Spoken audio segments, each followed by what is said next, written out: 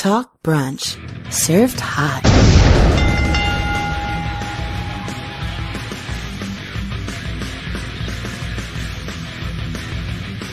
Talk Brunch Live. Rick Darrow, aka Captain Brunch, here with Destin Frazier. So I thought my day couldn't get any weirder, and then I saw a sugar-free Smirnoff Ice commercial starring Batista. That's weird. Yeah. Really? I didn't even see it. Oh, dude, Batista! I can't unsee Batista in a pink Hawaiian shirt ever again. Like, it's there for me. Oh boy, that's crazy. Well, we have quite the show for you tonight. We have some things to say, some stuff to get off of our chest about things that have been going on in the Interverse, as well as some news to cover in regards to the state of wrestling. Obviously, cancellations, rewrites, blow-ups, anger, heat, all kinds of different things happening. And of course, we're going to go over AEW and Raw and all that other stuff as well. So thank you for joining us. This is going to be a lot of fun tonight. Hope you guys enjoyed your weekend. This is probably the first weekend we had in a while where we didn't have all kinds of different special events in wrestling happening, which says a lot, considering the state of the world right now. It's been a minute. Yeah. Yes, it very much has. Shout out to all of you guys in the chat room and also listening on iTunes, Stitcher, TuneIn, SoundCloud, iHeartRadio, Twitch.tv, Facebook Live, everywhere. Even on Periscope over there, aka Twitter. Glad you're all able to join us. It's going to be a lot of fun. So, I wanted to talk a little bit more about the affiliate status real quick, and I'm not going to spend too much time on that, just because of the fact that we've already gone over it again. But full disclosure, we've also qualified for the Facebook Level Up program, which for those of you that don't know, you have to hit a quota in regards to live people, followers, just consistent community. And you sort of become a partner with Facebook, which we hit that quota there. Doesn't mean that we're going to take that either. That is our second offer because we've hit the Twitch affiliate program, which we have to accept either that offer. But again, it's the exclusivity, if you will, that concerns us with these kind of agreements. We don't want to have to alienate people that are listening from any other community. Bad enough as it is that we had to jump the hell off of Mixer because of their issues. So just throwing it out there, not to get comfortable on any one platform quite yet, because we are still simulcasting. But should we take any of these partnerships, affiliate programs, level up programs, or anything else, it might funnel us into at least a live exclusivity with everything else being on demand afterwards. Which really isn't that bad, because the whole reason why we were able to make the Facebook Level Up program was because of our on-demand. This is actually the first time that we're ever broadcasting to Facebook in regards to wrestling. We've been using it for the game streams for this past weekend.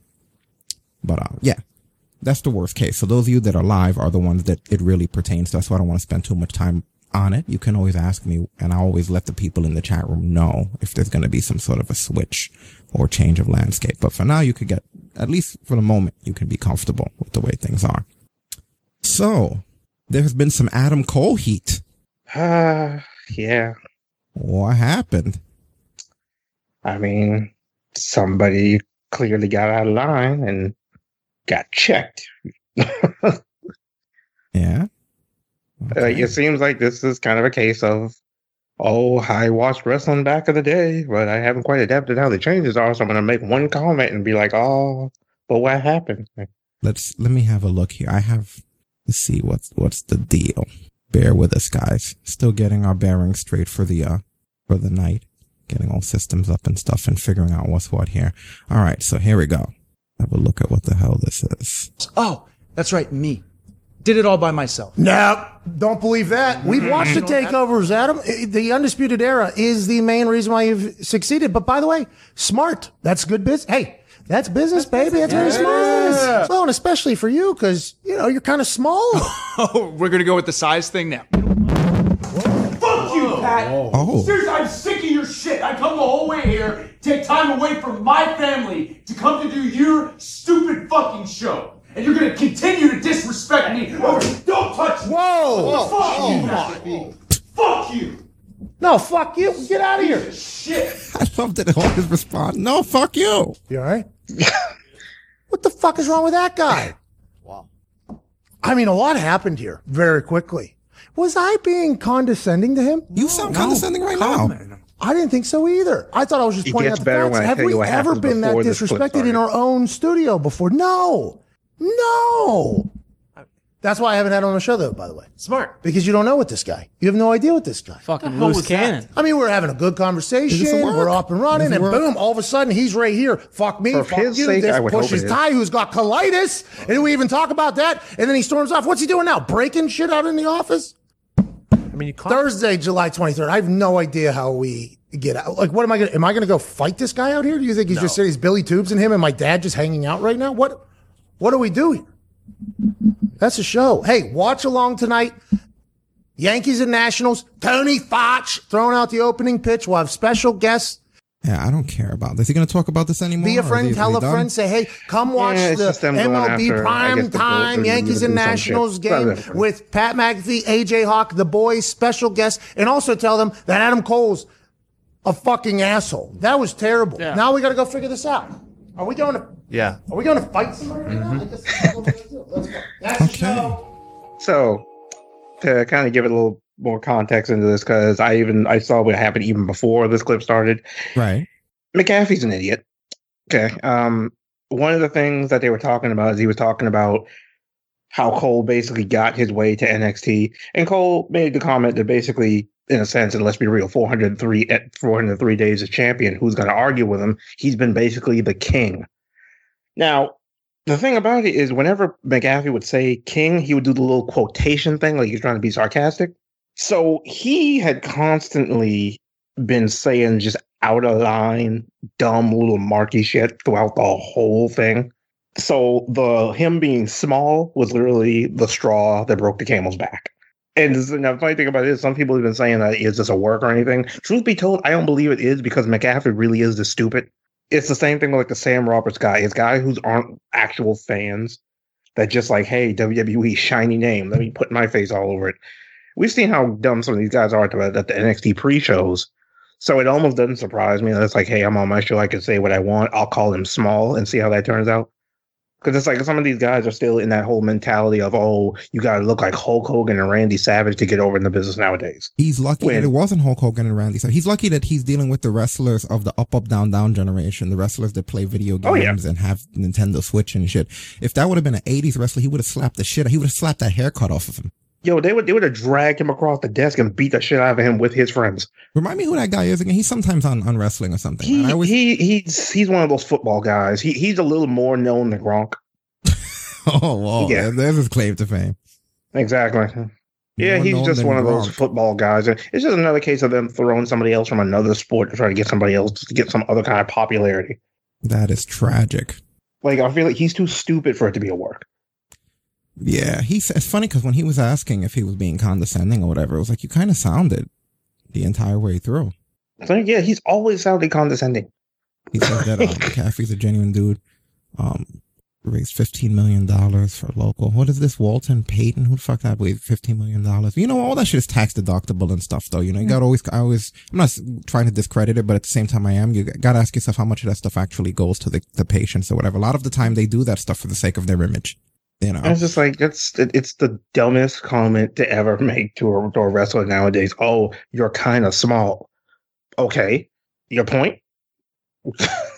it was a stupid comment. It's the dumbest comment you could possibly make in the wrestling days nowadays. You know how many top dogs out there are kind of small? It's like best case, I hate to say it, but best case scenario, Adam Cole got really offended by the way this guy was conducting that interview and went off. Worst case scenario, this is a work leading into an Adam Cole Pat McAfee angle. Oh, NXT doesn't have that kind of time to waste. Are you kidding me? You know what? You know, the sad thing is I say, and I'm just like, no, they could. Fuck, I hope it's not a work.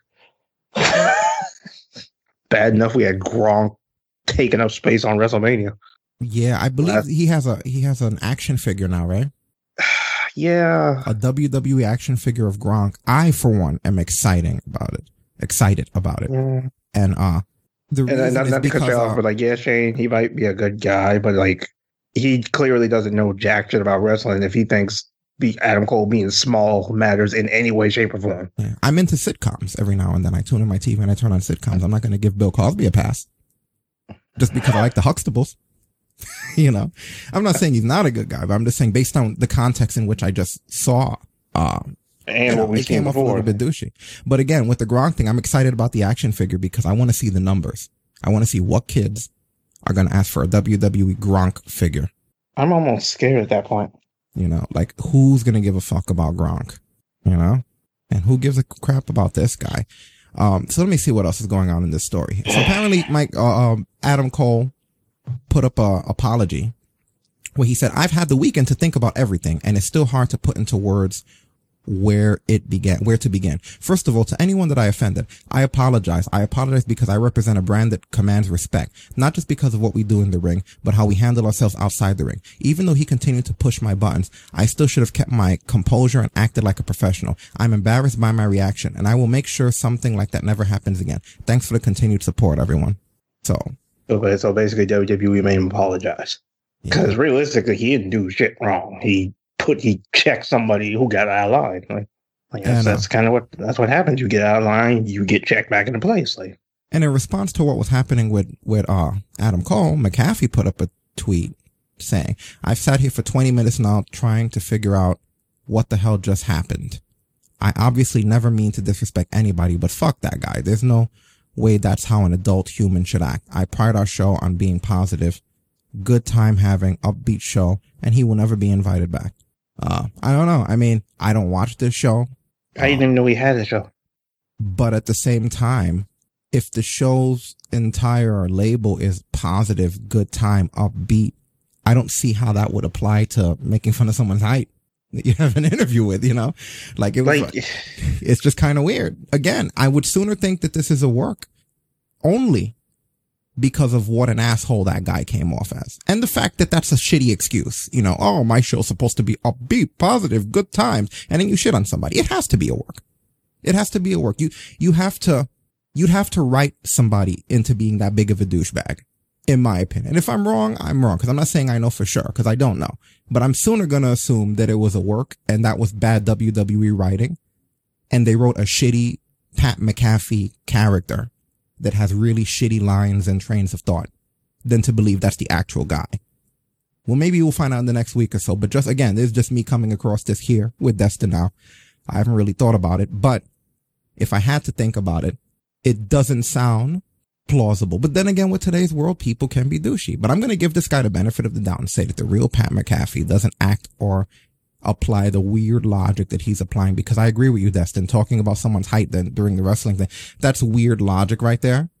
And also your defense being that you're supposed to have a positive, upbeat show after doing such is bad booking. It just sounds like bad writing to me. So maybe they're doing some sort of a program for SummerSlam. To me, would make more sense. The bad part about it is, and the reason, if it was just like some random ham and egger, I could see it. But McAfee strikes me as some of those guys where it's like, when everybody else in the room laughed it off, okay, that means Adam's cool with it now because he saw everybody else laugh. No, I would. A lot of these guys don't understand that is literally shot number 1 through about 99 of things you don't go for with guys who have been on the indies. Yeah, but the problem is people who are stuck in that old 80s when Hogan and Macho Man were main eventing every pay-per-view don't get that. And sadly, guys like McAfee fit into that category because he's only around for the NXT pre-shows. We never see him or hear from him. You damn near forget he exists anytime besides that. So it's all but plausible for me to believe that this guy thought because he tried to make the joke, especially with the Undisputed Era thing, and all of his little buddies popped, that he assumed that Cole was eventually just going to cool down and then pop. Not realizing he'd been taking subtle little slick jabs all night. Yeah. And considering a guy who damn near killed himself to get here, probably going to take that a little personally. And it's not going to matter if it's on your show. You might think it's funny, but common sense would realize the reactions this guy's starting to get. You're starting to realize, okay, it's not funny. But there's people who are that oblivious to where they still think it's funny. Yeah, that's a little too tinfoil for me, though, to be honest with you. Just the fact that it even takes that much thought to get there, I would sooner think that this is a work. Again, I could be wrong about it. But even look at the guy's face. Like, Does he normally look like that? That looks like a working face. Like he can't. Is he really, I've seen him make that face before. He has quite a worky face. He has he has a worky face. His expressions are odd at times. All right. I'm gonna, and then also assuming what Shane was saying, that he's a good guy. I have to assume that this is an angle. But then again, if it was an angle, they would be trying to make Adam Cole the heel here. Yeah, and not a single person is against Adam Cole on this, besides the people on the McAfee show. Which means that it's an angle that backfired. Even more proof that it's a WWE angle. Maybe again. I'd like to hope it's an angle, but if it's an angle, it's literally like I need Adam Cole to get out of this company now. If this is an angle, because it's a joke. Like I haven't seen this dude in months. Why am I going to care that Adam Cole doesn't like him? So McAfee in that tweet also put up this image, I guess, which I also kind of find another reason I would question it being an angle or not. It's a little intrusive that you posted the private text message between you and Adam Cole, you know? Yeah. And all it's really saying is, hello, Mr. Baby. I heard you're possibly in Indianapolis. If so, I know we've had our differences, but I'd love to have you come try the studio for recorded conversation. I think people would enjoy the hell out of it. Cheers. And then Adam Cole goes, haha, why not? Haven't really done media since the Bash. So let's do it. So yeah, let's do it. Where's it at? And then he put, let's go downtown, like a football thing there or something. Anytime 10 to noonish would be perfect. And then he put, oh, it's downtown. I'm actually staying downtown, so that's perfect. I can be there around noon. I'll see you then.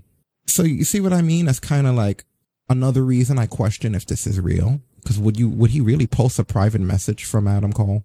Even if Adam Cole wronged him, like it's still a WWE guy, it's a private message. He didn't have permission to post it. Some sort of etiquette here. What? Yeah, I mean, yeah, like I said, I'd like to hope it's a work. I'd like to hope he's really not that dumb. But then the problem is it wouldn't be surprised me if he is. And also, the way the guy talks, anyone who creates content would catch this, but the way the guy talks, right? He's talking about you can get there between 10 and noonish, you know, anytime around then. If it would be a live show, he wouldn't be able to tell him, anytime, whenever you go, you know. So it's like, it's a tape show. You mean to tell me that something bad happened on a tape show and you just uploaded it? Like that was it? They uploaded like the 13 or 14 minute interview and just, we'll just throw it up there anyway. All I'm saying is I could say something, but I'm waiting for that segment. Oh boy. You set me up for it too easy. I'm sorry I couldn't do it. Basically, yeah, I wasn't trying to set you up, but yeah, good point. Who purposely uploads shitty content? Some people out there, which is, I'm just saying, it's a possibility it could be a shoot. Listen, dude, it's news, opinions. Listen, dude, it's news, opinions, and entertainment the way douches want it. All right. That was the most unintentional segue, but it worked out. It was unintentional. It was. I swear to you guys, it was. Not them being douches, just a segue. Anyway, I digress. So, after Adam Cole apologized, Pat McAfee then went on to tweet, this is the first time we've heard from Adam Cole, by the way, since he stormed out of here after pushing Ty. And then he says, it was nice of him to apologize. And then he said, but Cole could have mentioned Pat McAfee by name. Yeah, say my fucking name. Really? Say my name? Dude, come on. Fuck you, Destiny's Child, my guy. This would be so embarrassing if this wasn't a storyline. I don't know who I'd be more embarrassed for, McAfee or Adam Cole. I'm embarrassed for both of them because I'm sorry, I can't believe it's a storyline. It's too stupid. So Triple H apparently apologized. He went on the Pat McAfee show to apologize for this? This I did not hear. What the fuck? I don't know if that makes it more or less of a work now. I feel like it kind of makes it less. For Adam Cole's the fuck is Triple H getting involved? For Adam Cole's sake, I hope Triple H didn't have to apologize for him, because that would put him in the doghouse by default of it being bad. Because PR. this man is... Okay, let's have a look here. I'm going to bring this up for everybody to see what the hell. Trying to get it right where we need to get it. There we go. Yo, Adam calls me last week, says I'm going to be in town. McAfee invited me on the show. Hey, is it cool if I do it? I say yes. A little bit in my mind thought, I hope that goes well, not knowing it would become what it becomes. And I think everybody's hypersensitive in today's world a little bit, especially. But, you know, I apologize for Adam coming on your show. He is the nicest guy in the world. on a lot of levels, comes on your show. There's a interaction between the two of you that I believe is Adam being a little bit overly sensitive. Concur. And you, honestly, Pat, being Pat McAfee, which is you're a professional needle pusher. Whoa, you're a professional button pusher. That's what you do. You needle people for a living. You do it very well. It's how you've made a name for yourself. Well, I will take that as an apology, but I didn't know that you knew he was coming on the show. To be honest, I had no idea. So I am just now learning that you knew he was coming on the show. Whenever that thing blows up like it does, and I saw the reaction that I got on the Twitter, by the way, by humans was next level through the entire thing. And to be honest, I was shook by it because that is not what my show is. I think you know that I'm a button pusher, but normally it's like in jest and fun. Let's have a good time here. Let's try to make people as relatable as possible. I think a lot of people were very confused about how he fucking flipped out. That was just next level. Did you have a conversation with him immediately afterwards, or how has that gone? Because he has gone out this morning and put out an apology. We saw that about an hour ago. Yeah. Have you talked to him since then? And how does this? We spoke. I didn't ask him to put out an apology. I didn't ask him to do anything. I felt like, to me, this was him being on your show. He asked me if it was cool. I said yes. He did the show. He's a grown man responsible for his own actions in a way and how he responded to it. But I think, Pat, I'm sure you've been in situations before where somebody, you're already on edge going into something. And I think that knowing your relationship in the past, Adam came on the show. Look, Pat, I'll be honest with you. You know, when you come in our world from the outside, people are leery from the outside, media people, everything else. And you've done stuff on our show and people have had fun with it. And you like to have fun, but to some of those talent, you're picking fun at something you're not really a part of. And you're, attacking people that they see you as a guy that, and you said it on your own show, bought a ring one time, trained with Rip Rogers for a few days because he needed the money, and then interacts with them sometimes like,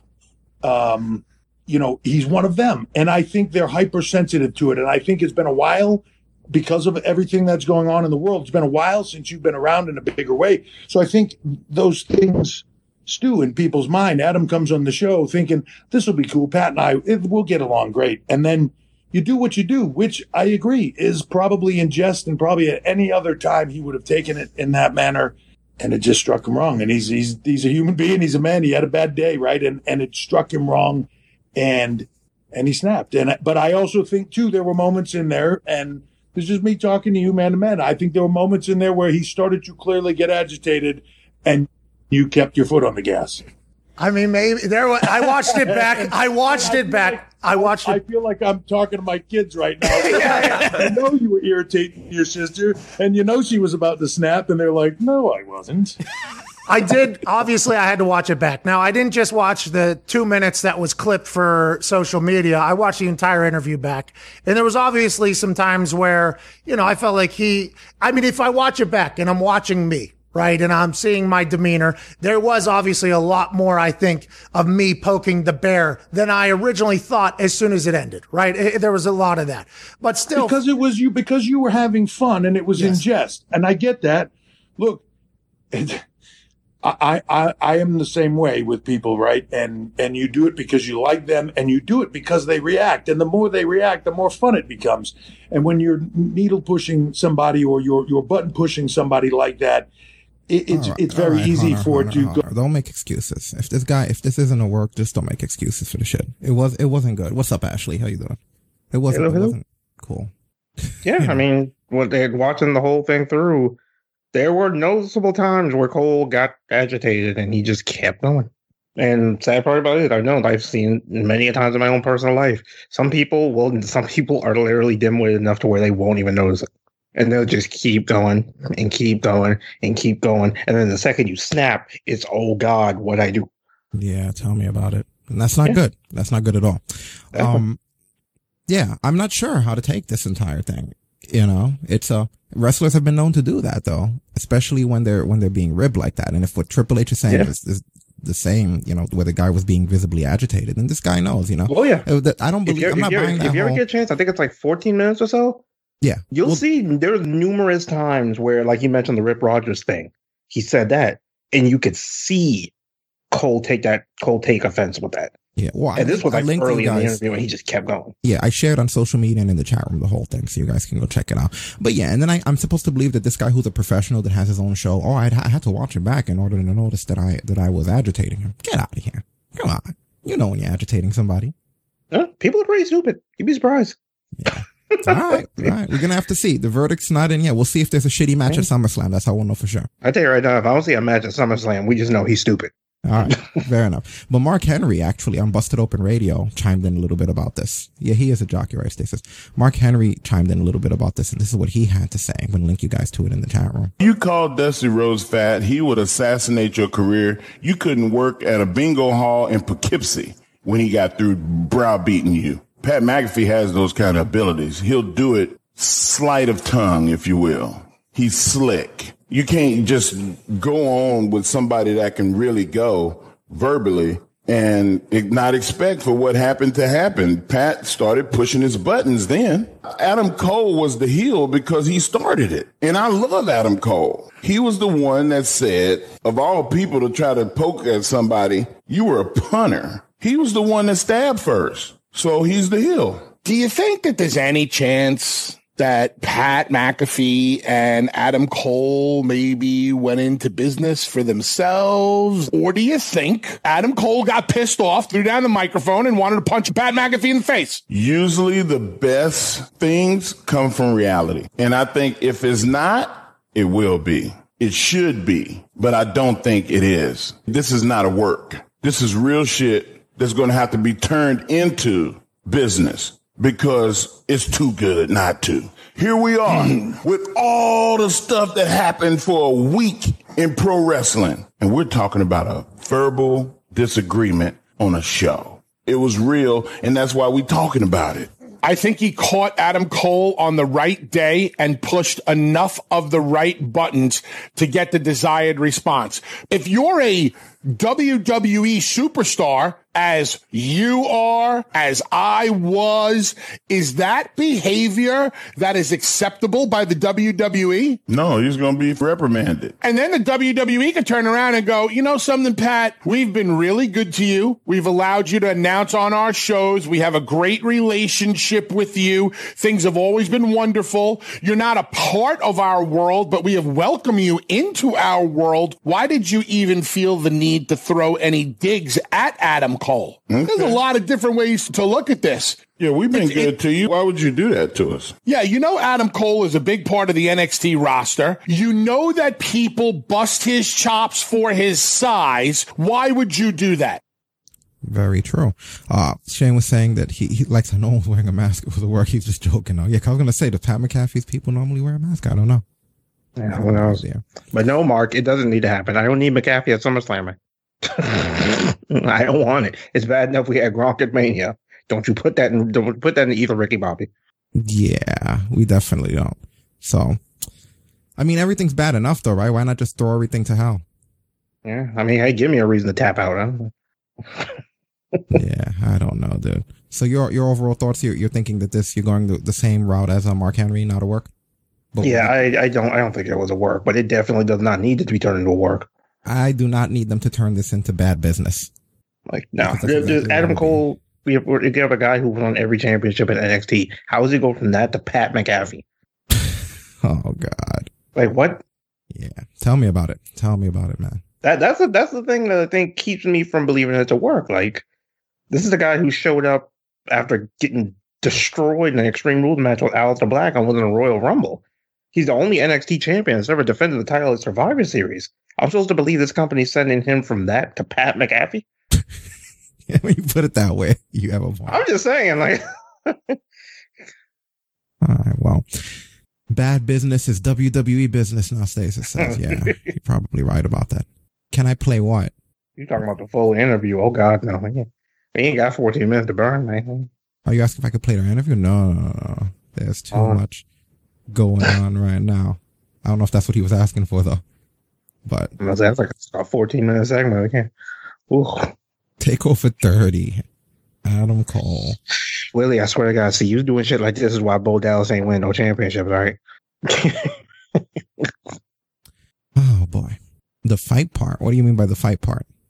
Oh, we're talking about like when McAfee took that last jab, and Cole snapped. Like, yeah, dude, you missed it. We played just a little while ago. Yeah, we just played the whole thing.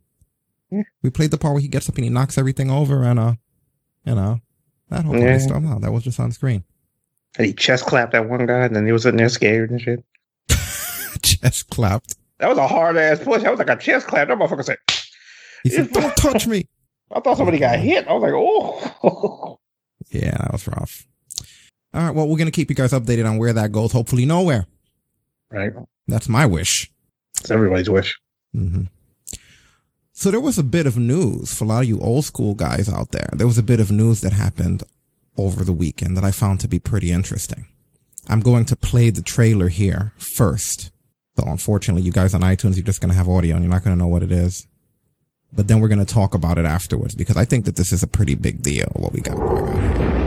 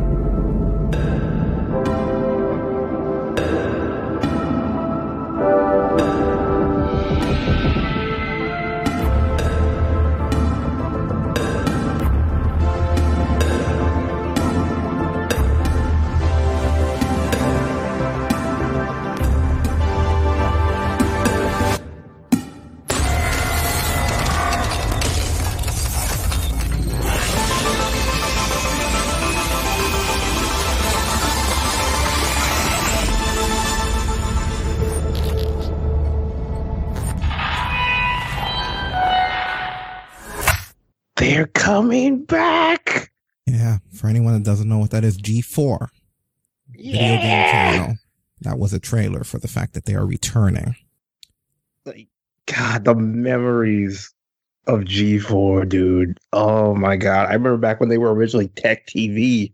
Dude, I used to have a television dedicated to just keeping that running all the time so that if I was gaming or doing something else, it was there. I was a big Attack of the Show fan. I was a huge X-Play fan. My first follower when I made my Twitter back in 2008 is Kevin Pereira and a lot of the X-Play guys.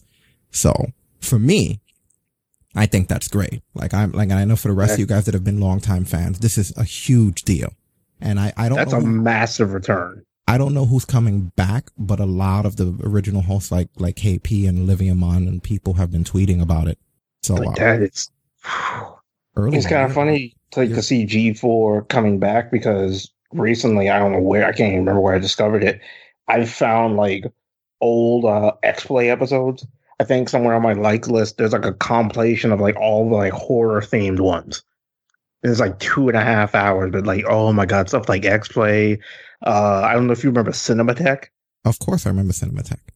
It was the show. It was the one where they would always run like trailers for different games. Some would have like gameplay. And then they had Cinematech Nocturnal Emissions, where essentially it was the stranger Japanesey stuff that you normally didn't see during the day. Yeah, I watched anything that was programming on Tech TV and G4. There's not a single thing. Cheat and X-Play were my go-tos. Yeah, so it's going to be cool to be able to talk about them again, you know, like after all this time, like we're going to have some other stuff because let's face it, wrestling's getting stale.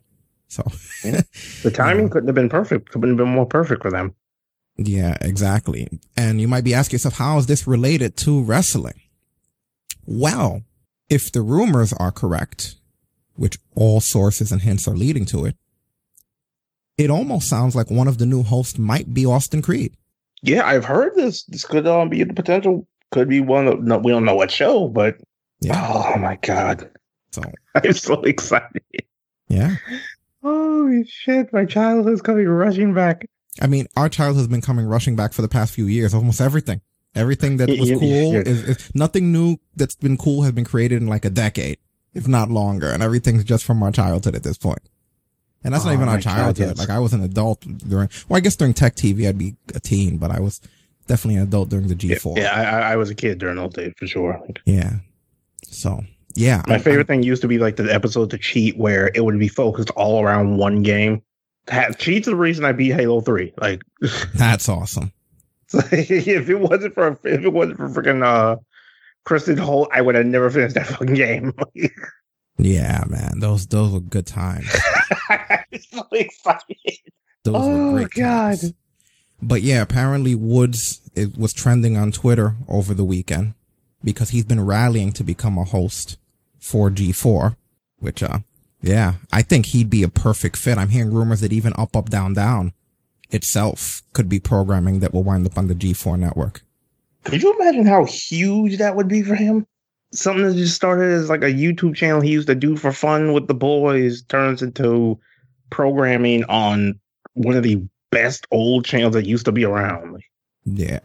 And I mean, to be honest, the timing will be good. I get the impression, and I've gotten it for a couple of weeks. I didn't want to bring it up on here until anything substantial confirmed it.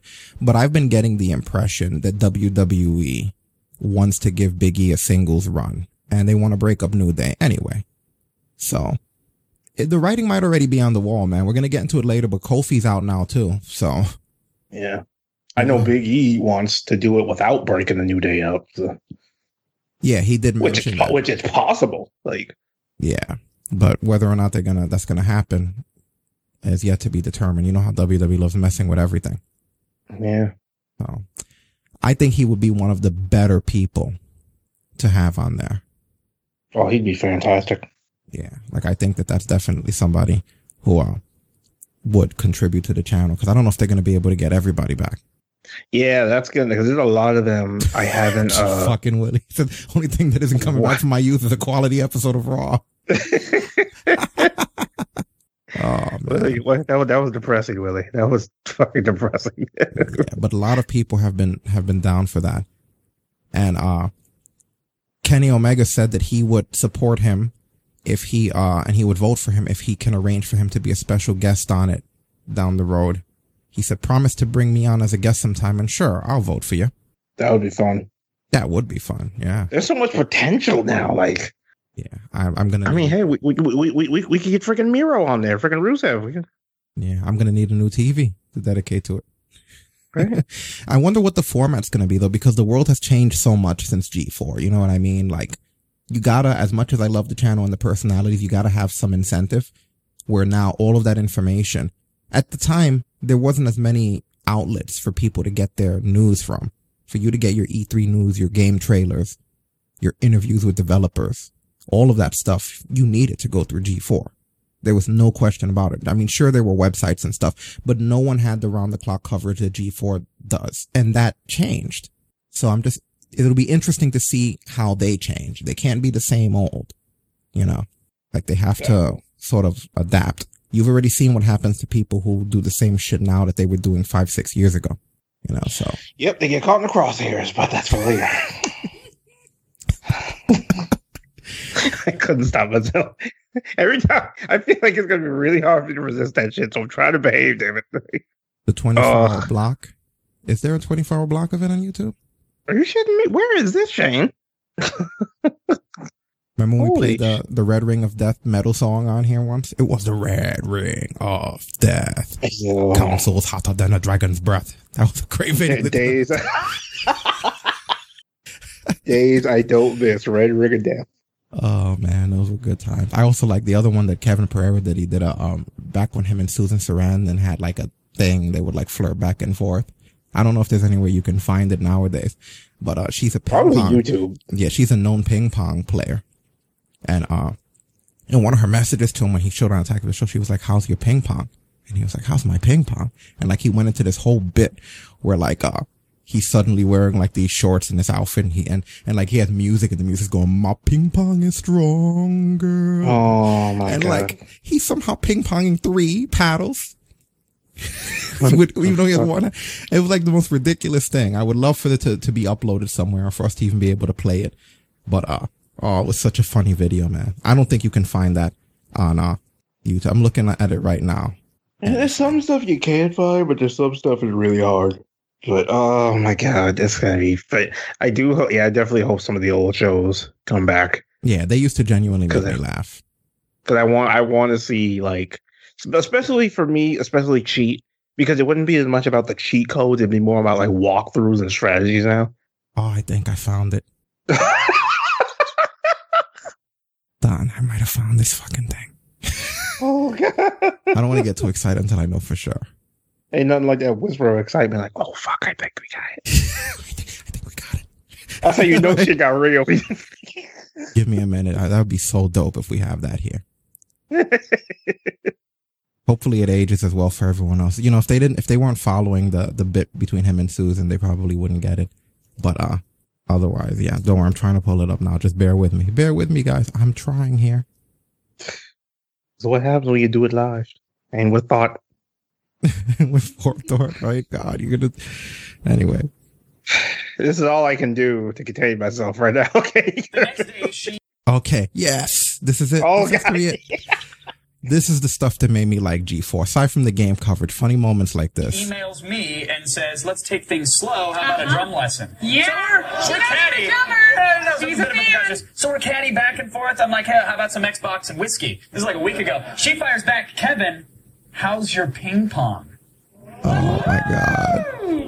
Wait, can I just say that Kevin waited for 3 days like this. Bated She breath. emailed me. Held the cell phone up and ran to announce that she emailed me back. And let me speak frankly, if I may, Susan. Can I call you Susan? Listen, I know that things that come between us they get complicated, you know, and it's tough because you're not really. I mean, you're not liberal enough for me, and also Tim Robbins. But you asked me about my ping pong, Susan, and that changes everything, doesn't it? Why? Because my ping pong is strong. My ping pong can erase barriers, toppling the walls that stand between our love because my ping pong is strong. Oh my God. My ping pong is so confident it doesn't even care that it's just a small version of tennis because my ping pong is strong. My ping pong is so strong. How strong is your ping pong, Kevin? Baby, you know. His ping pong is strong. Yeah, right it is. My ping pong is so considerate, it would gladly go out of bounds just to open a door for you, Susan. Because my ping pong is strong. My ping pong is strong like Janet from the Rocky Horror Picture Show when she resisted the temptations of Dr. Frankenfurter. Yet my ping pong is so gentle that butterflies can sleep on it while I am playing. Because my ping pong is strong. All around the world, a strong pong. My ping pong is strong. Yeah. Look how strong his ping pong is. I mean, he's not even looking. That's crazy. That may be too strong. Oh my God. That's his paddles on the table. Because my ping pong is strong. Point is, he really loves to play ping pong.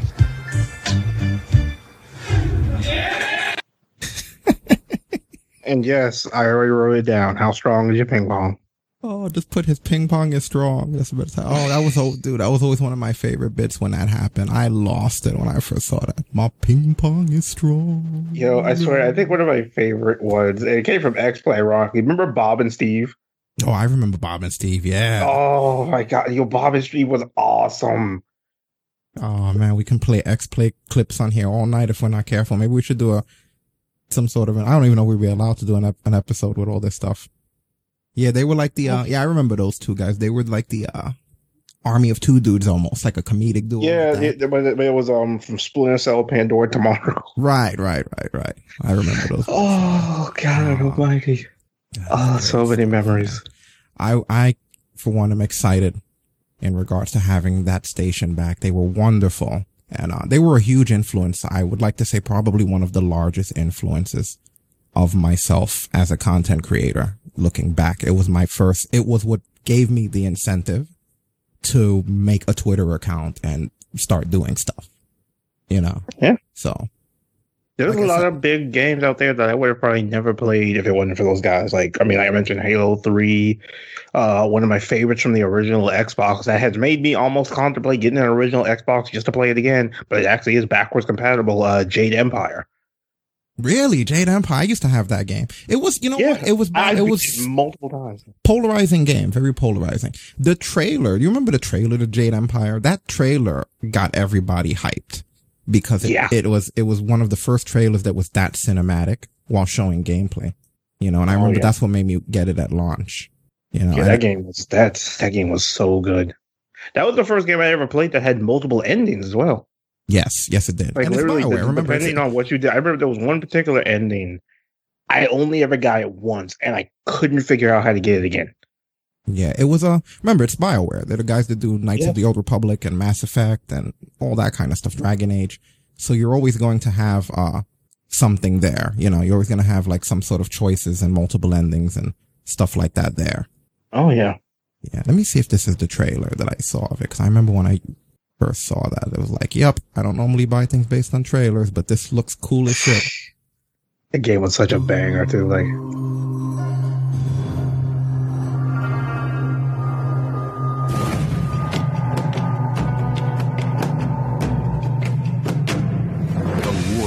trained from birth, an emperor who became a tyrant,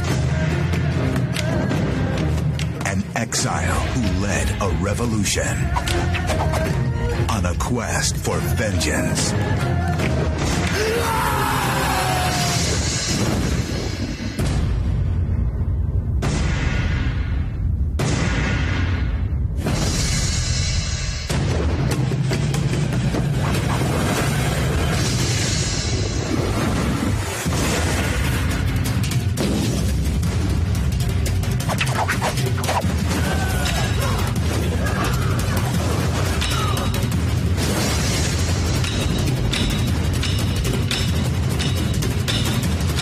Introducing an action role-playing game of mythical proportions. Jade Empire. Oh my god. Maybe one day we'll do a Jade Empire stream. I mean, how we did a SpongeBob stream, right? All I'm saying is, and I'll say this straight up, if enough people want it, I'll get the game and we can stream it. It's backwards compatible. Like, is it? Yeah. I was thinking of doing Psychonauts, because by the way, they announced Psychonauts 2, which looked fantastic. Yeah. I marked out throughout the whole Psychonauts 2 trailer the first time that I saw it. Psychonauts was another one that showed up on sheet. Like, yeah, so Psychonauts 2 coming out, and I know part 1 is available. I'm thinking of going and getting that. It's probably only $10 at this point anyway, and just doing a stream of that, because that game brings back so many cool memories. Just the way that it was, being able to enter people's minds and shit. That was the whole theme of it. They were Psychonauts, literally. They would enter into your subconscious, and that's where the stages would be. Like, they go into people's minds to help them and fix them and all kinds of stuff. And, the take that I saw on it with Jack Black and everything, it's perfect. It still felt like Psychonauts, but in such a brilliant way. Oh, yeah. Like, I was really feeling, I don't know how many of you guys are even old enough. There's my age showing there, but I don't know how many of you guys are old enough to remember Psychonauts. But, I wasn't on Gold last year for free. I've never missed a Gold game in my life. And, maybe it was on sale or markdown or something, but that definitely never went Gold. I would have jumped at that shit. I've been waiting. As a matter of fact, when last E3, I thought that when they announced it, that one of the bonuses was going to be that they were going to drop it for free, and I waited, and they never did. So. Yeah, I mean, I definitely would be down to pick up Jade Empire, stream that. We also could do Psychonauts. Those are two incredible games, and they're pretty lengthy too, so you can get a lot of mileage out of them. Yeah, you definitely can. Yeah, if you guys want it, say the word, reach out to us, let us know. If you haven't played Psychonauts, you owe yourself. You owe it to yourself to treat yourself. Yeah, there were a lot of stuff announced. And I know there was some polarizing stuff with the Xbox showcase, which we'll talk about at some other point when they revealed Halo Infinite. It's not complete yet. Everybody's already flipping out about the graphics and everything. Don't. Like the game's not finished, guys. Calm down. Yeah, just chill out. Let them finish it. Halo games have never really been bad. I mean, they've not been as good since 3. I would definitely say that. Like 3 was the end of that trilogy, and that whole game, like the whole way everything came full circle, was a really well told story. If you play Halo 1, 2, and 3, just the story of the Master Chief and how it connects to the Arbiter and everything is one of the cooler things that I've seen. But this one, definitely. You know, we got to see what happens. We got to see. They never said what happened with Cortana, whether you're going to kill this bitch or what she did at the end of the last one or whatever. I found the Psychonauts 2 trailer here. I want to run this so you guys can see it. I thought this was really cool.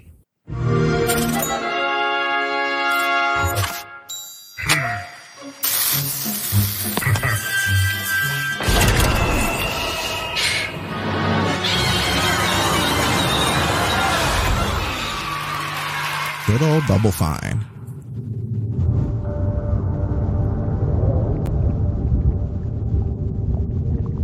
Probably been a long time since you got a visitor.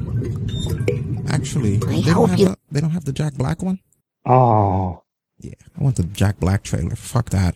That was the one that was great. I didn't even know it was one without him, honestly. Give me a second. Right. Give me a sec. We'll get the Jack Black one, I promise. Oh, that Carry-On game? Yeah, I saw it on Game Pass. I wasn't sure how it was. Seb wanted to play it. Anyone who doesn't know, Seb is one of our guys that comes on here with us sometimes from Zen and CL. And he joins us for the gaming streams. He doesn't really do the wrestling anymore. But yeah, Seb wanted to do that. I just told him, and he doesn't even like horror games. I was like, really? You want to do some shit that... But it's like an anti-horror game, I guess. You know? All right, this time we got it.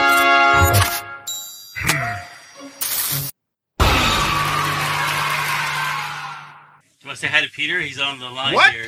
Peter, he's been sitting there the whole time? Hey, who wrote the song? Peter. Oh, Peter. Fantastic work. Love the song. Very much. It's going to be fun to sing it. Now it's time to rock. Shall we start rocking?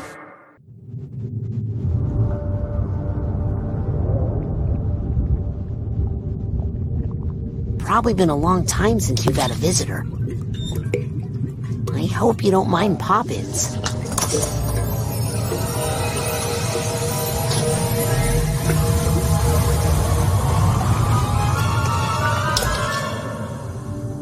Where are we? I like the same It's a voice quiet actor. place.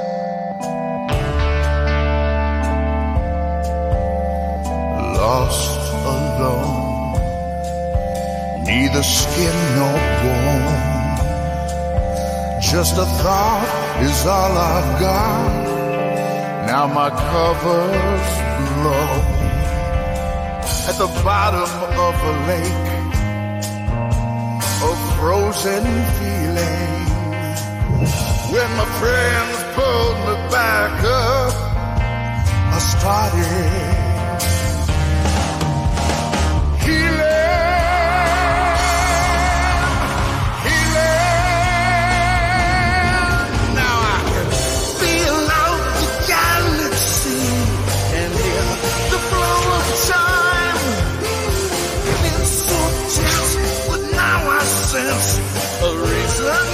Love the visuals, right?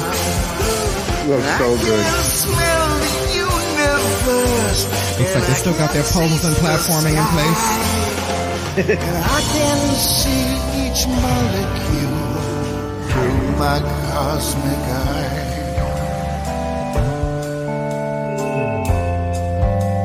Senses are the magic keys.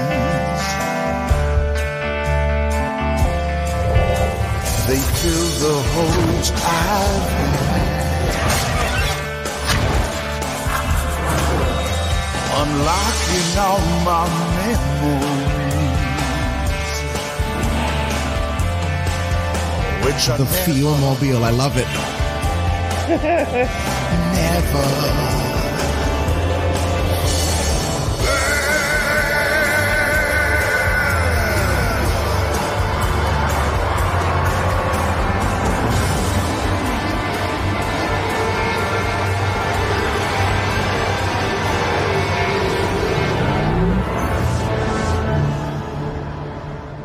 Oh, dude, we are completely streaming that shit. 100%. If anybody's interested in the Psychonauts 1 restream, which I'll probably do anyway, let me know. We'll schedule it or something. But yeah, maybe, I mean, we're almost done. We're going to probably free up something on the Sunday block soon. Maybe we'll rotate that in there. I don't know yet. Yeah. We'll have to see. We'll definitely have to see on that one. But yeah, I'm really excited about that. I'm also still excited about the Halo. Fable, as Willie V2 mentioned, you know, Peter Molyneux, that's the game that, we really, truly learned how fucking crazy that guy is. Because so far he's made 3 of them and not one of them has been what he said it was going to be. So I'm a little bit skeptical about that. I'm still waiting for that tree. We've spoken about that years ago on this. Still waiting on that tree, Peter.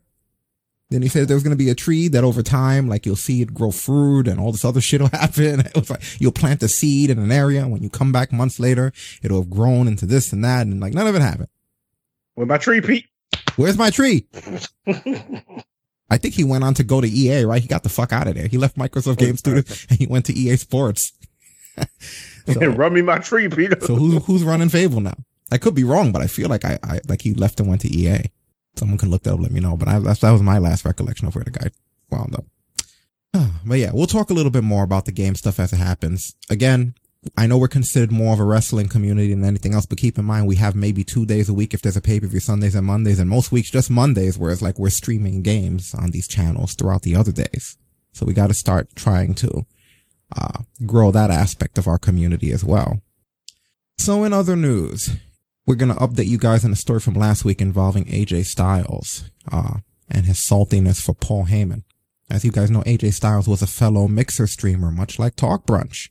And I was wondering what was going to happen to him because obviously Mixer is now gone. Rest in peace. This is officially our first show without having our original, well, not our original, but our main platform. Now we have spread our wings out further. He went back to Twitch and he did his regular stream. And on that stream, he got to discuss what his issues were with Paul Heyman. I haven't seen this yet. I haven't seen any of this yet. There's no time to be pre-watching this shit, but let's see what AJ has to say in regards to the Heyman situation. The reason why I went to SmackDown is because I couldn't stand looking at him. I just can't stand a liar. I mean, I'm a grown man. You're a grown man. Why lie? You didn't even have to say anything, you know? So I just couldn't stand to look at him. And I was just like, well, you know, if and when the opportunity, if SmackDown's available, I can't be around Paul Heyman. I just can't stand him. But if there's ever an opportunity, I don't mind coming over. That'd be great. I don't want to do anything now because my son, if he plays football on Friday nights, I want to be there. Well, I talked to a lot of guys about this situation. And Robot, thank you for the gifted sub. You wouldn't believe how many people that I worked with despised this guy because of his lies, and he'd find ways to try to throw him under the bus when he screwed up. He would try to throw them under the bus so they would get in trouble. You know, I heard this from several different people. Like, it was almost kind of hard to find someone who liked him, and I didn't know this. I just assumed everybody liked him, and I was the only one. But I think the reason why Vince is a very smart man, and he can see through a lot of crap, and I think he finally saw what everybody already knew, and said, "You know what, man? You've done some great things in the past, but you're just not well liked here. Maybe hit the bricks, and we'll let you be the advocate for Brock Lesnar. You do it well. We can't deny that, right? He's good at that. But I think that's as far as it needs to go. And the only one person you can blame for this is himself. Just don't lie to people, man. I know you probably, this is the business that he, I don't want to say grew up in, but like found a way to be successful in, probably by lying. I'm not the first guy to say this, as I found out. So anyway, it was a lot of trash, and I wanted to clear those things up. I mean, it's funny that AJ would have to even say I'm not the first person to say this. Like, I've been hearing this about Paul Heyman since before there was an AJ Styles. Exactly. You know, it's like he shouldn't feel awkward about saying it. Like, you know, I don't think I'm the first to say this. Nah, bro, you really are not. Like there are stories. I'm surprised it's not like a book. I'm surprised it's not like a movie like Catch Me If You Can about this guy. Like there are fucking stories about this guy and his level of dishonesty and writing bad checks and doing crazy shit and finding loopholes around making money and spending money that you wouldn't even believe. You would think people are making it up if you went into him. Like to me, and I guess that's the bad thing about us old school wrestling fans. I'm so desensitized to the kind of shit that Paulie does that I didn't even think twice about it when I heard it. You know, it was like AJ's acting like it's this awful thing. I'm like, man, you heard what Paulie did. That's just him. That's just a regular day for him compared to some of the shit that's gone down in the past. I feel bad for AJ though. I get it. I swear to God, to this day, one of my favorite New Jack shoots is when he talked about how I guess they were supposed to be doing a pay-per-view or something, and Paulie went to go do that movie Rollerball, and I was like, a movie. Yeah, this guy, he's left people at the airport when they were supposed to be getting tickets. Paul Heyman, he's always been a bit underhanded. So I guess, unfortunately, AJ Styles got that experience post ECW. So, you know. His old guys back at ECW were like, oh, he got you too? Yeah, he got you. Got you, homie. You know, but it happens. Like Paul, that's the reason why I think Vince doesn't like him, honestly. I'm not saying that Vince is an angel or that WWE is perfect, but I think that his dishonest ways and the ways in which he goes about doing things business wise rub Vince the wrong way. Because Vince, you know, say what you want about the company. He's a businessman. Vince does things by the books. He tries to be as businessy as possible. And then you got this guy doing sneaky shit to make money. You know, it just doesn't. Without knowing their personality, he just doesn't strike me as the kind of person that Vince would like. It's a miracle that they've done as much for ECW over the years that they have, and they've done as much business together because, I don't even know. I don't know who pushes for him in that company. But you've heard it from AJ. You've heard it from multiple people. Yeah, good old New Jack, right?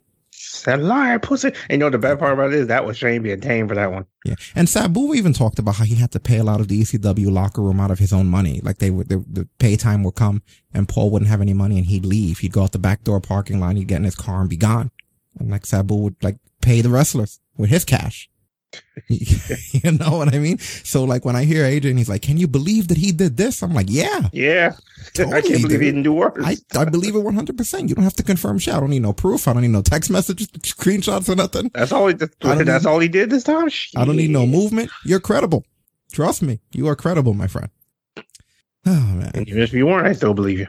Yeah. It sucks that happened though, because I know he really liked being with those guys. He liked the whole Carl Anderson Gallows thing, you know. But at the end of the day, Vince could have stopped it if he really wanted to. I said that last week, so I'm not going to spend too much time on it. Again, we have some stuff to talk about tonight. A few things to get into. Oh, yeah. A few buttons to push. A few cartridges to blow into. Snap, you know. A few cartridges to blow into. A few CDs to wipe down. A few targets to kind of boop, boop. A few hard drives to defrag. How long am I going to keep going, right? A few red rings to trash. I don't know why I did it. Just to piss people off, though. Let's be real. Sometimes they make it easy. All He's right. trolling his own content. All right. Next story. I promise. All right. Lana and Miro, aka Rusev, apparently have a new leg cream commercial. The fuck? I don't know. Is it a parody? It has to be a parody, right? Wait a minute. I know. I didn't know either. I didn't know what was happening either. Oh God. I don't know. I don't know either, man. Oh my God. Okay. All right. Let's try it before we judge. Have you ever? Okay, here we go.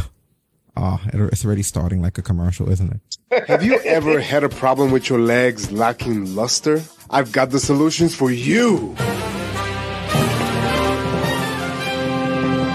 Pow! What the hell? Pow! Pow! Woo! Miro's leg cream. It's caffeinated. What? Go to the startup point now. So what do you think? I think we have something special here.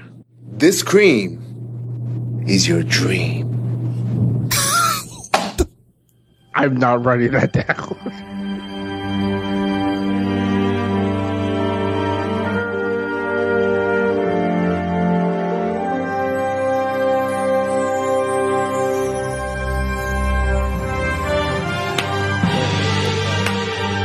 serious right now?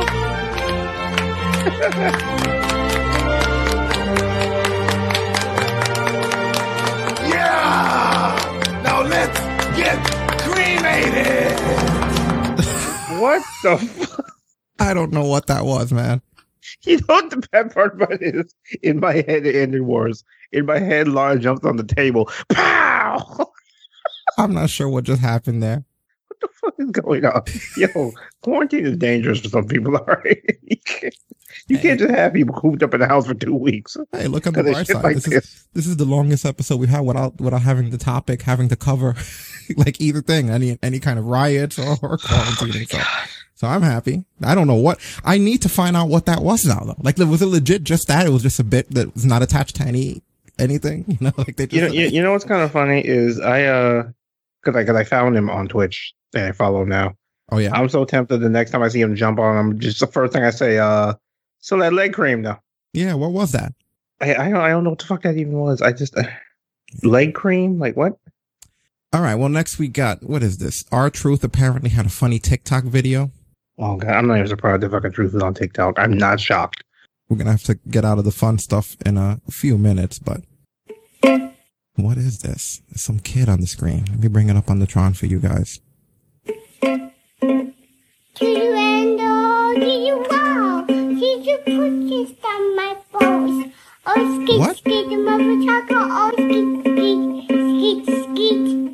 What the fuck?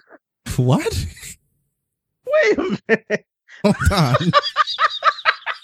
What happened there? Is this... Hold on, let's do that one more time. It's short enough to run it again, right?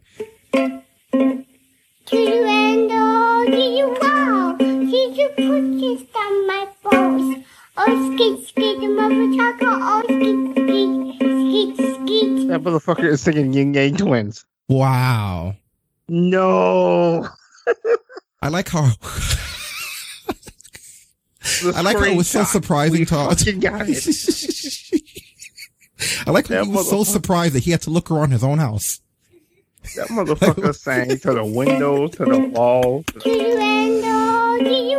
Like, look how he looks around. Like, am I me?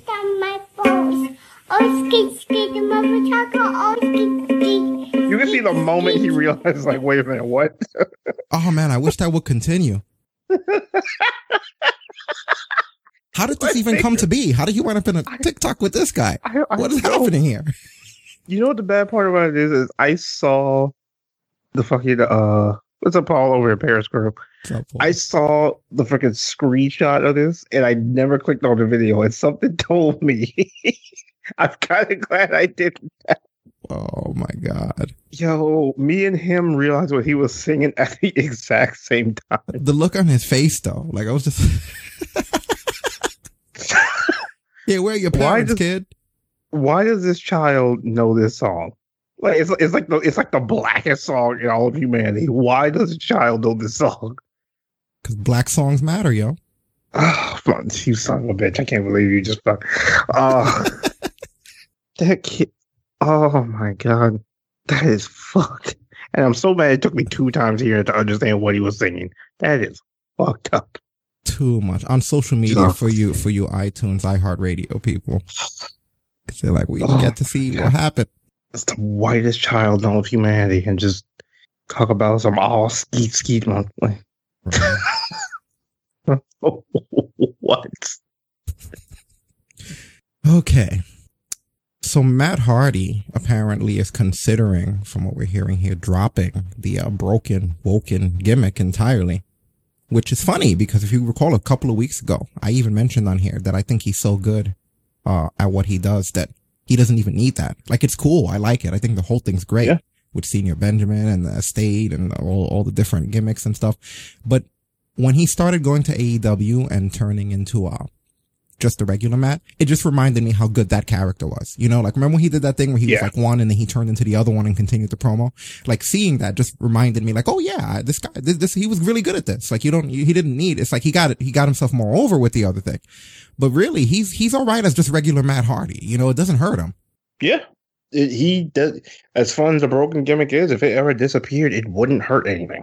It was I guess, nostalgic in a sense, in a very positive sense, to see him back as his regular gimmick. Yeah, agreed. But, you know, he actually dropped a video about that too. See, we're doing a lot more videos today than usual, at least for the time being. I want to see exactly what his plan is. When I first made the decision to come to All Elite Wrestling, I was excited, and I thought the sky's the limit here, no doubt. What I expected when I first debuted as Broken Matt Hardy at AEW Wrestling is every single night, every single Wednesday at Dynamite, a sold-out arena across America. I thought there'd be thousands of people screaming at the top of their lungs, delete, delete, delete. But that isn't what happened. What I didn't expect is that Broken Matt would debut in the first ever AEW Empty Arena event. That's where I debuted. And Broken Matt never ever performed in front of AEW fans. And that's one of the coolest things about All Elite Wrestling is a passionate fan base. And I'm for sure, if I came in, I did Broken Matt. He's such an interactive, fan-friendly performer, character, gimmick, whatever. I was like, man, this will be a hit. This will work. This is going to be great. This is going to be my best and greatest run yet. That's not what happened. And that was frustrating. So I decided to change course, as any good professional does. So I decided to do like a highlight reel. Let's do the best of Matt Hardy. Let's give you Matt Hardy's best moments, Matt Hardy's best personas. Let's wrap it all up in one and do a Matt Hardy highlight reel. Kind of like the opposite of what my brother's been asked to do somewhere else. So we do the best of Matt Hardy. And I'm helping out younger talent, which is something I legitimately do in real life. On camera and off, private party, I mentor those guys. I start up a story with Sammy Guevara, but that doesn't go too far because Sammy gets suspended. And that's frustrating. But I know I'm not the only one that is frustrated today. I'm sure the majority of Americans are frustrated. It's a frustrating time in this country. I mean, we have so much division, so much, it's insane, it's chaos. I mean, Democrats, Republicans, we're in the midst of a killer pandemic that's killed over 140,000 Americans, and both sides of the political parties are trying to weaponize it towards one another for their own gain.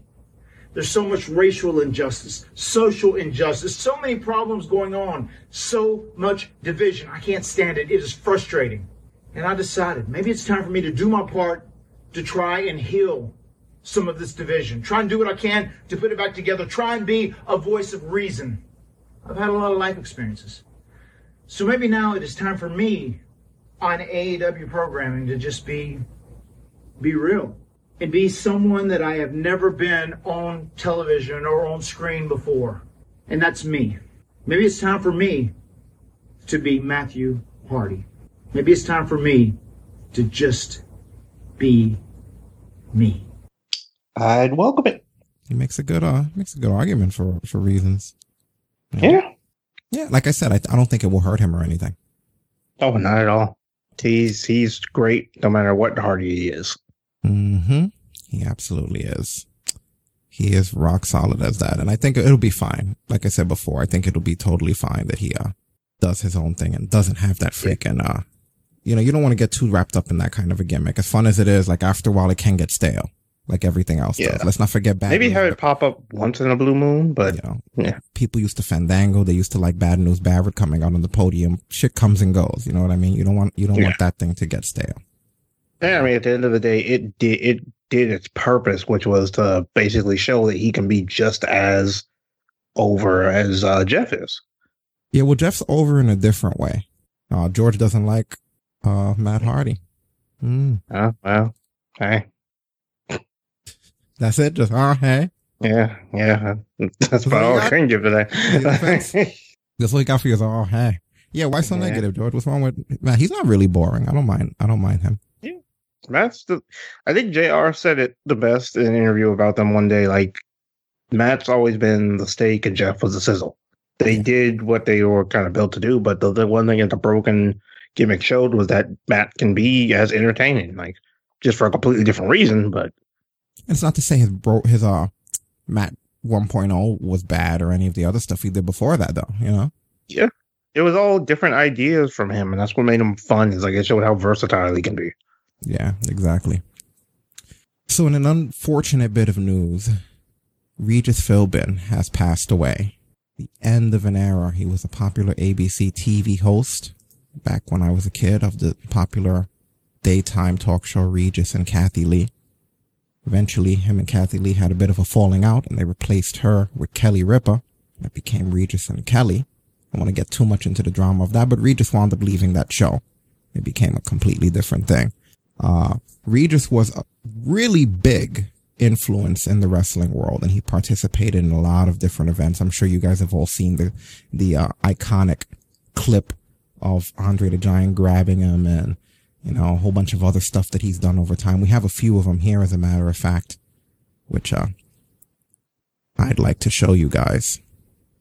Reminisce a little bit about Regis here. This is him with The Undertaker. All right, here at WrestleMania 7, ladies and gentlemen, it's Superstars and Stripes Forever. Joining me now, a superstar who makes his living on the fact that nothing, absolutely nothing lasts forever. So young there, right? I'm talking, of course, about The Undertaker, along with his manager, Paul Bearer. Yeah. Hey, what do you say, guys? How about this celebration we're having? I was sure enough about to be like, who? Him or Taker? A great day to be alive, wouldn't you say? This guy must be tall. I'm 6'3". I can't get over it. Now, what are you doing with that measurement? Huh? Oh, come on now. Look, you don't have to take any measurements. I know we're all getting older, but, hey, you know, these guys are serious. Aren't you? I think he's serious. Ah, boy. Listen, 27. But this is a live show. We're dying out here. We really should talk a little bit about, you know, your urn and who's in it and what's going on here. I played some dead rooms before. I hope Alex Trebek's going to have a better time than me. Alex, how you doing? I got to get out of here now. They're legit misery this man right now. Is he sizing him for a coffin? That's really, couldn't have been a worse choice of a fucking clip. That's great. I didn't know what he was doing at first. Yeah, he was sizing for a coffin like, motherfucker, you about to die tonight. God, man. Good Lord. Anyway. Yeah, but Ace is right. You never heard a bad thing about Regis. No, ever. He's a great guy. Great personality. It was great. You always heard better. You always heard good and then better. That was it. Mm-hmm. There's got another one here. There's him and How are you? Regis, how are you? Wonderful. How are you? Had any kids lately? The cowboy, right? Ace. I always got an ace in the hole. Now look, how does it feel to be the biggest villain in America right now? Villain? My mom don't think so. I feel great. I'm in the pink. Are you kidding me, man? How come they didn't invite you to do Saturday Night Live? Yeah, they did. So I wouldn't. So they took second choice. I said I'll mail it in, and that's exactly what I did. You got any surprises today for Mr. T? I know you really want Mr. T. Well, I got in the sun lamp so you'd feel comfortable. Tried to get as dark as I could. Yeah, just so you'd feel comfortable. But we didn't think we'd shade the sides of Ace's hand. Now, you know what I think's going to happen here? You're going to have to cut that out, aren't you? No, we all know you. Yeah. But now, listen, I think that the Ace has got something in here for a little surprise for all of us. Yeah, we'll check it out. Yeah, an arm. Big bones. Yeah. You have pretty good spirits going into this thing, eh? You must be pretty confident. Oh, yeah. I'm not supposed to walk into a fight with tears in my eyes, man. Yeah. But the Hulkster's angry this time. Oh, he's losing more hair. That makes you lose more hair, Hulky, baby. Listen, he don't like it when you make fun of his hair. Yeah, that breaks my heart. That breaks my heart. And Mr. T is flexing all the time. You've been making lots of money, too, haven't you? Does your wife hold on to those? You're a little on the chubby side, too. Chubby, you sucker. I'll eat your lunch. Yeah. Hey, but I love you. I love you on the air. You're the greatest. There's nobody like you. Your little kilts and everything. No, I really, you're absolutely phenomenal. How come you're so jumpy? I'm a little jumpy around you. You're not afraid of me, are you? You should be. Yeah, like when you get angry. With him standing behind me. What happened? He's got a little shiner here. That's a head. You fight as much as I do, you get her one. Oh, look at that, the tracking. God. You ever think you would see something where the tracking gets fucked up? Like when you get angry. I forgot that. What happened? He's got a little shiner here. That's a head. You fight as much as I do, you get her once in a while. You still fighting with that injury? Of course. Yeah. Well, where's Mr. Wonderful? Where's Paula? Paul's coming. Understand how tough we are. You know, this is minor. Minor. Who cares? Yeah, really. You guys are really that tough, huh? Yes, absolutely. Where's Mr. Wonderful? He's afraid he's not here yet. He's afraid. Well, where was Mr. T at the last press conference? Trying to pretend he's a Mohican. Yeah. Oh, yeah, never mind. Yeah, Mr. Wonderful's coming in on an airplane from Atlanta. He's due to arrive here at 12-something, so he's probably... You ready to go now? You're predicting victory or not? No, I'm going to go in there and lose. You really me? Of course I'm predicting victory. Man. This is the biggest thing that's ever happened ever in this sport. Major upset if you guys could beat Mr. T. And I mean it. Everybody, the whole country's rooting for them except me. I want you guys to win. That's awesome. Oh, God. Good times. Yeah, so a bunch of wrestlers, of course, posted about him, all the influence that he had, including Hogan. Hulk Hogan actually posted.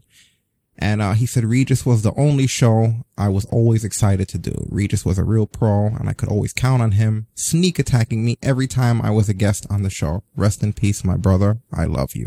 HH. Which I think that's really nice of him, you know? Yeah. I seeing a lot of clips of Regis. He always had fun with the wrestlers whenever they came on. Exactly. I think my favorite one of one they actually showed on Raw tonight is when Kurt Angle was on the show. Like, that motherfucker came out in a full singlet. I'm just sitting there like, what? Wait a minute. Like, sir, why are you with a singlet? Are y'all about to go right now? Yeah, that was crazy. Crazy stuff. Oh, yeah. Will be missed. Never be another. Rest in peace. So while we're talking about Hogan, apparently he's having more testing done. He tweeted out some photos because he was getting an MRI. And he said, I have to find a better way to spend my Sundays. Don't you think, brother? And I'm like, yeah, man, we're rebuilding you the way they rebuild Batman at this point. I was really hoping you go $6 Million Man just so I could go the. But yeah, this is him getting his MRI. This is the photo that he tweeted out. And yeah, I don't know exactly what the hell it is that he needs. I mean, he probably needs everything at this point. If he continues to be active, he's going to be all screwed up, you know? Right, like, slow down, Hulk. Slow down. Yeah, please. You know, because last thing we need to do is be doing another rest in peace next week. I ain't trying to have that in my life, Hogan. Don't you do that to me. Yeah, and by the way, for anyone who wanted to see, this was him. This is another picture of Regis back with Hogan. Look at that. Classic Hogan. Hulkamania Hogan. Oh, man. Y'all didn't have a Twitter back then, so y'all couldn't say none of that, Hogan. See how healthy he looked, Regis? That's how he gets to be 88. Right. He looks like at that point in time, if you've seen him in a bar and something went down, you look for him to make sure he was on your side. Yeah. Oh, memories. Good old Regis clanging and banging before it was even a catchphrase. Mm-hmm. So, one of the Viking Raiders put out, which one of it was it that put out a Hogan tweet? Do you see that Hogan tweet? It's, I haven't. Oh, God, I'm scared. I'll big screen it on here for you. Make sure that it gets to you before, we talk about it. It was Eric. Yeah, that's Sarah's husband. Okay. Yeah, and he said, one of my earliest memories is sitting on the floor of my dad watching Hulk Hogan on TV. 1 year ago, I got to meet my childhood hero, and let me tell you something, brother. It was awesome. That's like a kid level smile right there. That is fantastic. So then underneath it, MVP puts, and then I found out he hates me and people that look like me, and then deleted it. But you know this is the internet, and you know how marks are. Before he was able to delete the comment, everyone screenshotted it. But you think people would realize you can't hit that delete button quick enough anymore? Right? You can't, and it's like, good Lord, man, leave that shit alone already with the Hogan situation. My God, it's been dead for how many years? I've lost count of the amount of years. We're still gonna hold this shit against this guy, and it's like MVP's in WWE, and they're giving him a really good role. And WWE has business with Hogan. Do you want to be in the doghouse? Like, what is he doing? Like, and then it's like, what the hell did Eric do to you? Like, you're shitting on the guy's picture, basically. You know what I mean? Like, you're shitting on his post. The guy is happy you that he got him. to meet his childhood hero years later, and then you want to chime in like you matter in this moment. You trolled him in the name of racism. You know, that's what's happening now. Trolling in the name of racism. Write it down. Trolling in the name of racism, and not even real racism at that. Like, yeah, he knew somebody in WWE must have told him take that shit down. You know, since it's gone. It's just crazy to me that this much time can go by with something, and people can still be stuck on it. It's like either somebody told him to take it down, or he didn't have the balls to keep it up. One or the other. Yeah. Oh my God! But you know, this is so funny. Like, it's so kind of unfortunate that in the past week, this isn't the only case of people bringing up shit that's years old. Oh, do tell. Are you talking about people talking specifically about us? I mean, yeah, some people out there have been talking shit and thinking we wouldn't hear it. Yeah. Just for the record, we heard you. Oh no, I gotta do it like you did. We heard you. I think they do that. I think they do it without thinking anyone's gonna hear it at this point. You know. But Yeah, a few of you messaged me, and the only reason I'm even going to address this is because you asked me my opinion, and I'm going to try to be brief like this, and I'm going to just explain this to you guys, and this is for even you too, Destin, so that everyone sort of has an understanding. Stacey's got her canned peach, so she's ready to go. So. Yeah, it's not canned peaches; it's frozen pineapples. Yeah, you're doing the wrong gimmick. What do you got? What do you got to remember? Stacey's is classy. Like you just not that decent. It was frozen by. Well, anyway, yeah. I want to explain this to you and to everyone so we all know where we stand. When you're a semi-successful content creator of any kind, you'll inevitably accumulate followers, supporters, and amusingly enough, haters. And haters just kind of tried to drag Destin's name, Talk Brunch, and myself somewhat through the mud over the past week, essentially trying to accuse me of attempting to burn, not literally, figuratively speaking, in regards to communities. They tried to accuse me of attempting to burn a place down. They got hit by a nuke long before I ever even encountered them. They were poking fun at the length of our show because they can't relate to what having a lot of content feels like. So it was when you actually have to produce your own stuff. Like, those guys' show is so long. Like, it's kind of bad when that's your derogatory comment. Those guys have so much content from those guys. But, yeah. Listen, again, and we've spoken about this before. I told you guys a story on here about how I got into not even an argument, but a discussion with somebody on Messenger years ago. And then years later, they messaged me, bitch. And I had to scroll up. To find out who it was. And it was like, who is this? And I felt so bad that they were harboring that. You know what I mean? And so I digress. These dudes have been harboring resentment for over 4+ years. That is sad, and it takes more of its toll on them than it does us. And that all stems from jealousy. And I'm not just talking shit here. You need to really think about this, Destin. Whenever there's an anniversary or some sort of a milestone for them, the most interesting thing that they can bring up is us. And I told you once before that when it comes to average, generic, sheep-like people, they're like toys. The odds are that when you look for them, you're going to find them in the exact same place, doing the exact same thing that they were doing when you left them. And for me, it was more of a shock that to think that in that many years have gone by. We have changed as people. Our community has changed. Our panelists have changed. I think our personalities have changed. It's natural. It's a state of evolution. Everything has changed. So much. And it just blew my mind more than anything to think that in that many years, not a single thing changed, evolved, or improved. Like they were literally doing the same shit that they were doing when we last encountered them, without a drop of growth in community or change in creativity. And that's ultimately where the jealousy stems from. It's from not being able to produce even moderately acceptable content in today's world. They were left behind in the old world. And honestly, I feel that we're their last link to the new world. Because when you look at it, when you and I and everyone else got into this, it was completely different in 2014 when we started Talk Brunch. It was just on iTunes. It was just a tape podcast. I've been over this before. Content wasn't the way it was now. Streaming wasn't the way it was now. Wrestling wasn't the way it was now. And sure as hell the world wasn't. So over time, we've always had to change the way that we are and the way that things are to sort of grow and change, because that's what content creators do. These guys focus more on what we're doing than on anything that they've done. And it reflects in the things that they do being the exact same things from years ago.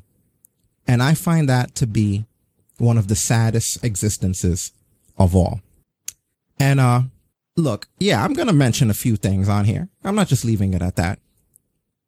But just to break it down a little bit, there's this one guy there, and I'm going to call him 3.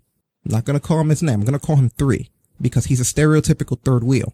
And, just to give you guys some perspective who don't know, he sounds like a parody of a black guy. He's a black guy, but he sounds like a parody of a black guy. Like someone that the Wayans brothers will portray on In Living Color. Like an extra on a UPN sitcom. Like, the guy doesn't know how to create entertaining content without making fun of others. You know, realistically, the guy doesn't know how to create content, period, because he's just piggybacking everyone else's. He's had his own show, but really in name only. He doesn't have the basic intelligence required to operate his own shit or manage his own content.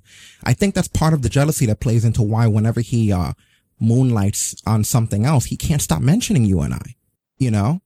He was making fun of your 2014 audio. 2014, which we're going to get into on your birthday episode next week. But 2014 audio he was making fun of. In the meantime, his 2020 audio sounds like shit. Worse than anything that you have ever done. Worse than anything that you've ever done. I'm going to jump in right quick on this part. First of all, hi. I'm doing quite a bit better. But hi, 3. But yeah, anybody who was around, like I think Shane was the perfect example. I think Shane was pretty much around at that time when I first showed up. Yeah, my connection back then was rough. And what spawned this little comment was somebody just happened to hop on this thing, and at one point their audio kind of kicked out. And it got weird. And he decided to make this comment. You turned into Destin. I don't know if you're out there, 3. Just to be real, you're probably listening. Actually, no, you're not. Because if you wouldn't, you would have made such a dumbass joke. He doesn't want to waste his data. Yeah. If somebody was sounding like me, don't you think they had started sounding better?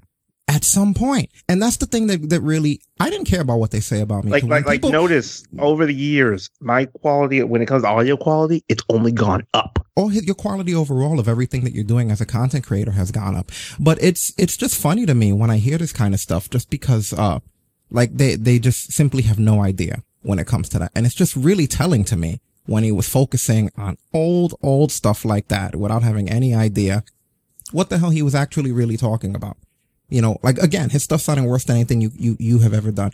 It sounded worse than when we were there before. And clearly, and again, I'm only mentioning this because some of our inner people in the community asked my feedback of this. Clearly, there is some salt there. And you guys, I don't care what people say about me. I like being villainized. People say that I'm a tyrant or that I've done this, that I've done that, I'm manipulative and whatever. Look, it works better. You pop people in my community when you say shit like that about me. You know, would I manipulate someone? I mean, probably, sure. Why not? No matter what in life, I'm always if I felt that my perspective was right and someone else's perspective was wrong and manipulation was the only means in which could be used to resolve things, I'm not saying I wouldn't resort to. I'm not above that. There's no good or bad, right or wrong, dark or light in the world to me. It's all circumstances, you know? So when people try to say, oh, this guy's done this or this guy's done that, maybe I have. I've never said I was a saint. I've never said I was the devil. I pretty much play it by ear and I react to things as they happen. So I don't really care when people try to throw me under the bus. What bothered me though was the Destin thing, just because it's like this guy has improved so much that he's the best co-host that we've ever had on here. Unlike in the past, I had to be a babysitter because people have asked me, why have you changed? What happened to this person? What happened to that person? Which some people are still around and in the back end. But with a lot of it, I had to be a babysitter, which is what I felt like with a lot of people. Whereas like with Destin and I, there are weeks where we don't interact at all. And we just come on here. He's intelligent enough to know what to do. And that's it. And that's the reason why, for those of you in the chat room, you've heard the little bit of prep that we do. We've let you have like the few minutes before we actually go live and start recording. That's literally when we get on the air. You know, so the reason the show needed to change because we changed. And it annoyed me when I'm hearing them talk about someone who's way more talented than any of them ever were going to be and have ever been. And it's funny to think that they were in your presence at one point and didn't even realize the advantage that they would have had if they would have utilized you, if they would have made you a part of anything going on seriously. So to me, it's sad when I hear them now sulking about something that happened 5-6 years ago. And that's their gimmick. All they talk about is shit that was because they don't have anything that is. That's the way it's always been. And that guy 3 is nothing more than a fucking blowhard. So that's the reason I didn't want you to let it bother you. Because the guy's full of shit. He doesn't even have his own way of doing anything. He has to go on somebody else's shit to say anything or do anything. So I wouldn't even worry about 3 champion, that punk bitch. Because at the end of the day, guess what? I will be 13 times the man, but guess what I will be? I'll be 13 times the podcaster you ever were. You know, and then the other one, who I'm going to call Slowy C. Okay?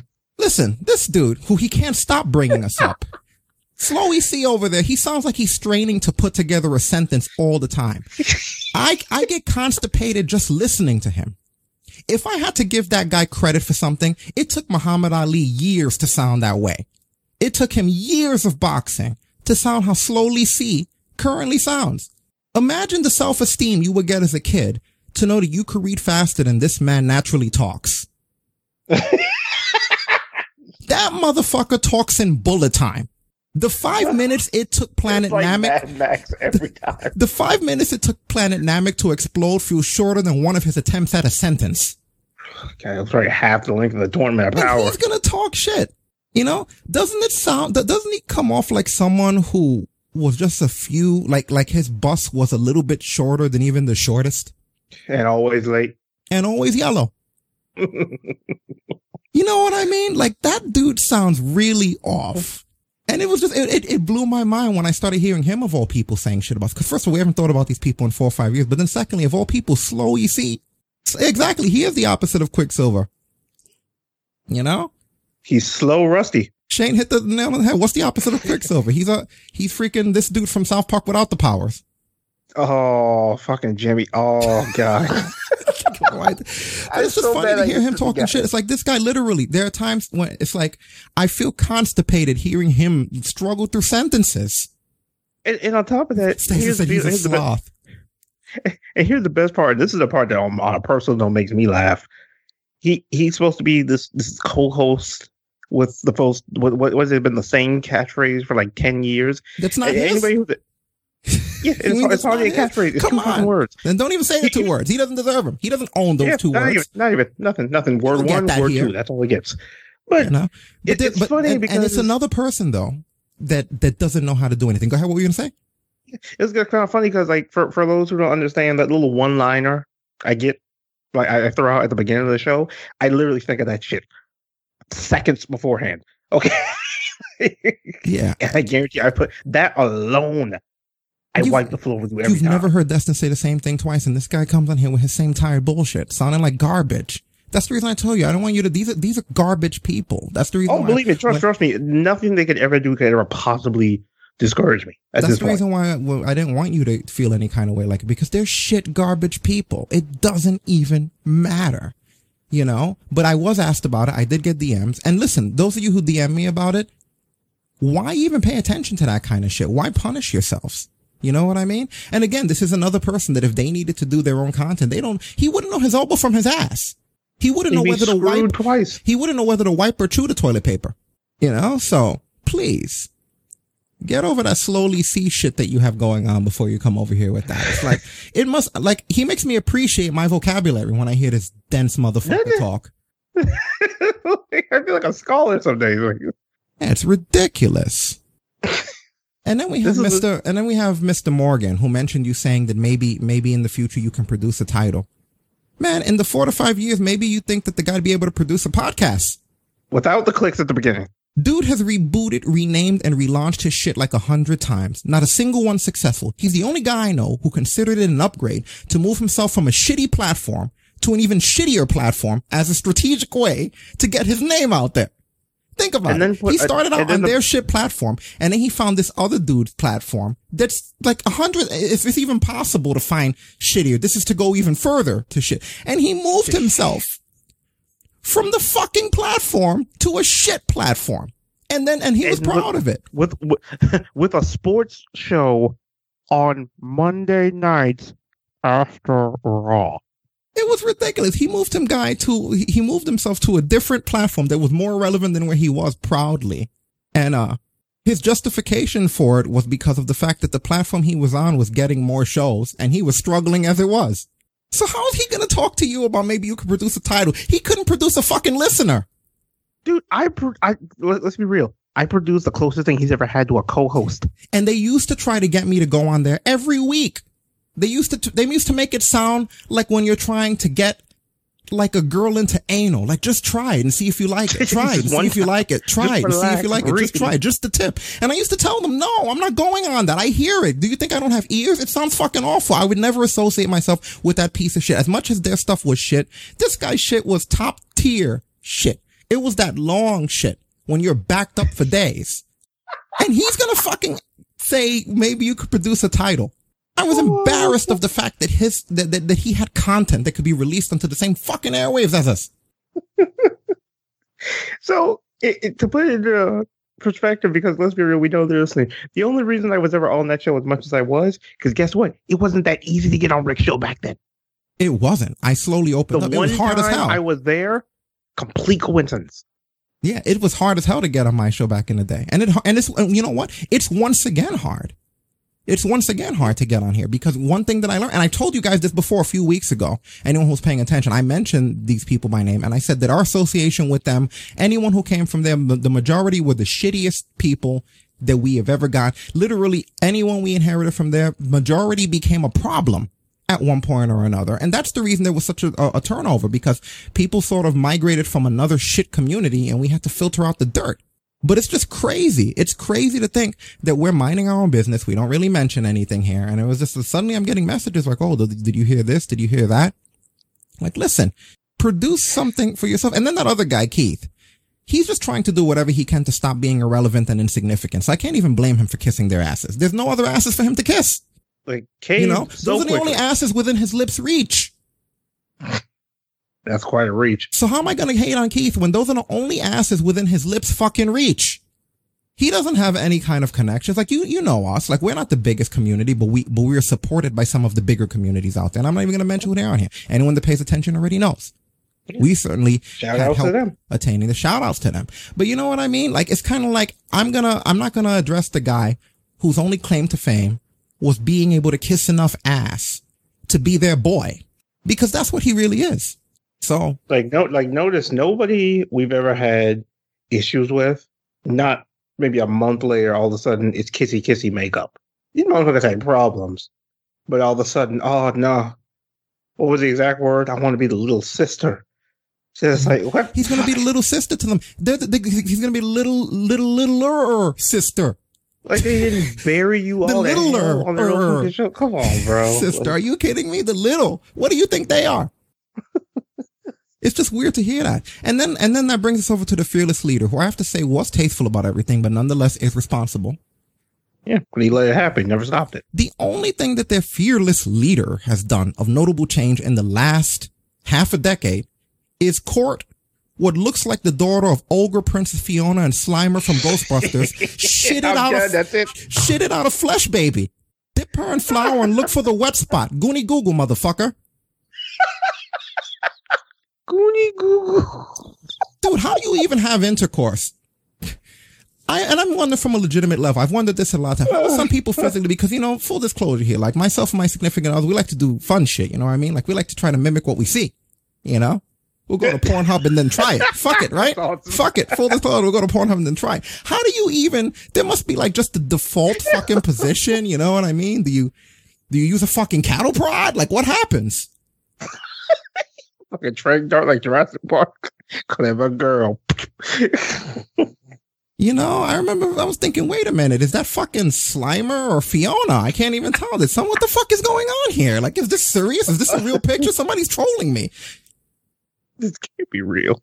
Unbelievable. Reality is not. Please don't bring that shit over here again, because I'm pulling my punches. For anybody that knows me understands that this wasn't even my final form. Like, please understand that I've tried to take a more mature route to some aspect from the way that I'm dealing with shit like this. But don't bring the most tired, shitty, whack, dry shit on all of the internet. First of all, no one's ever heard of them before. No one will ever hear of them after. We never heard of them until they darkened our fucking doorstep. Pun intended.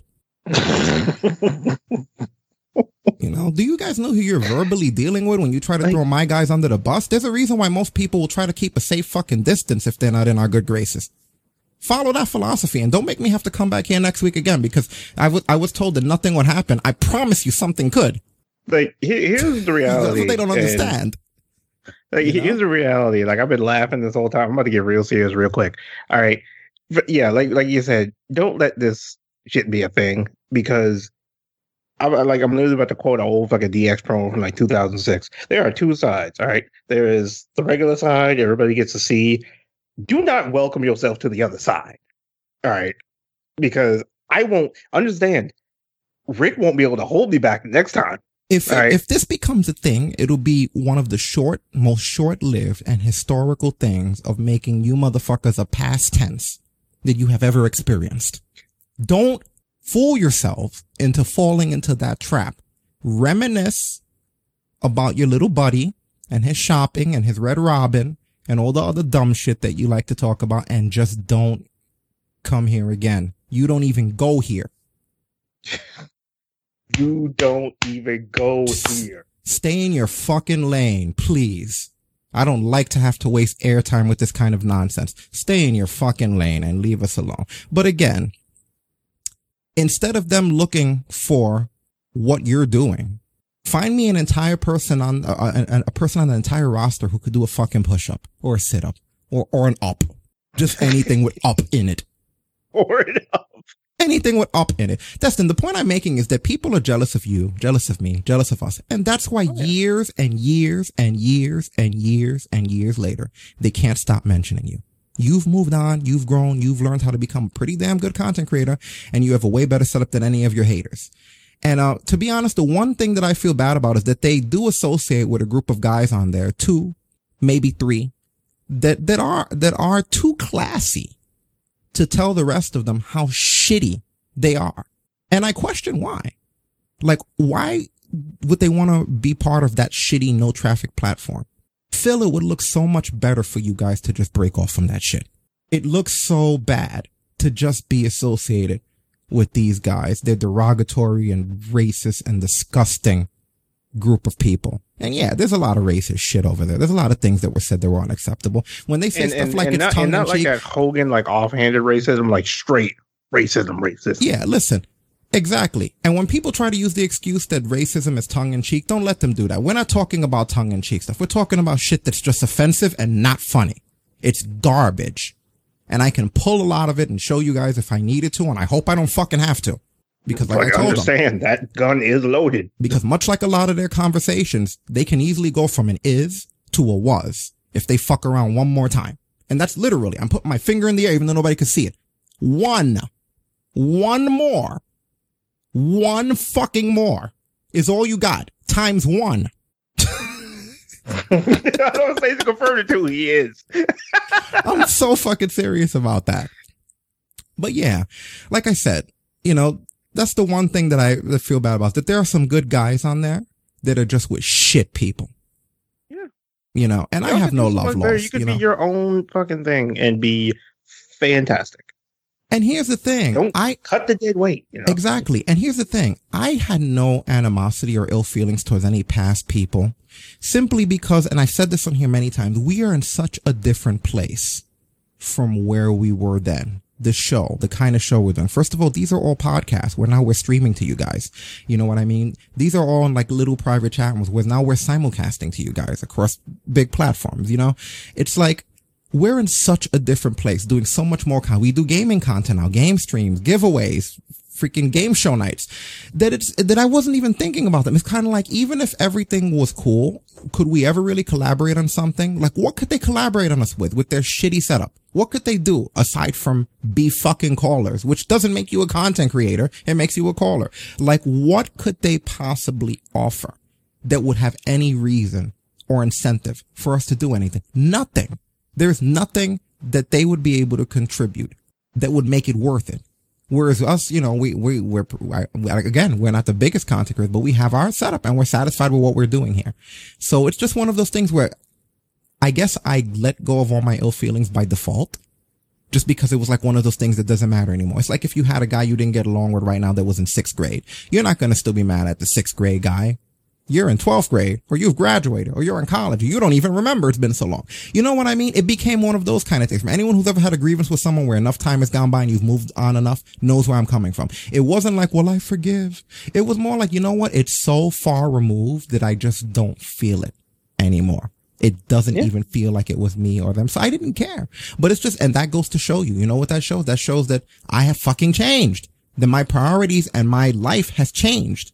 And that those things are in the past, in the distance. And again, it shows that theirs hasn't. It just shows that they are the same people doing the same shit when you last found them. They've been under construction now on for how long? For almost 2-3. We've been hearing that they're going to do this, they're going to do that. They never do fucking nothing. They've literally done nothing in that whole fucking time. Somebody could have gone through law school and taken the bar exam and now be a fucking lawyer. And these guys haven't done fucking nothing. Think about it. There's not a single fucking thing better, improved, or changed from years ago. The only thing that I could give them credit to is their I guess their persistence. Still around. Still being around to an empty chat room where just a religious guy listens to them. One guy in there. One guy in the seat. One guy. There's more people in the fucking, in the crowd in Raw. And that was before they let people back in. So it's just kind of like, focus on your own stuff, for God's sakes. I would throw myself off of one of the bridges in New York if I made that kind of shit and there was no way to delete it. You know? But yeah, and it's like, and just to address, I think, one more thing that was on there. Yeah, trust me, bro, I don't need to do plugs anymore. I'm a little beyond that. Partially because I don't have 45 fucking shows to remember. And you guys don't need to do plugs anymore either. Because you don't have any fucking stuff. You know what I mean? Like, no one has to do plugs anymore. So at least you accomplish. There is that, right? There is that. No plugs, check. Fat woman, check. What else did they accomplish? Is that it? Speech impediment, check. Walmart track phone, check. Good job, guys. Good fucking job. That's my applause now. Not your pastor's. Keep in mind, boys and girls, this is us having fun this time. Next time, can't promise to get. We're just having a blast. We're just dicking around here. This is just us being our gimmicks. We're not good, but there's a little bit. We had room in the program. Yeah, like they say, it's tongue in cheek. Actual tongue in cheek, right? These guys are so salty that our community thrived more than there's years later that they're still talking about. So do me a favor, give it a rest. Go learn how to operate a program, any program. Pick one. Fucking Photoshop, just so that you know how to do something. Just pick a program and learn how to click the little buttons. You know, buy a computer. They sell them at Best Buy. Some of them are cheap. You could even get them off of Amazon. Get something better than that shitty phone that you use 3. How do you call in? How do you have the indignity to call in on that fucking phone and then talk about Destin's audio? Like this fucking guy. And then the rest of them are too punk to even mention how shit the audio is. Like, hey, someone should be like, hey, we can't hear you that well.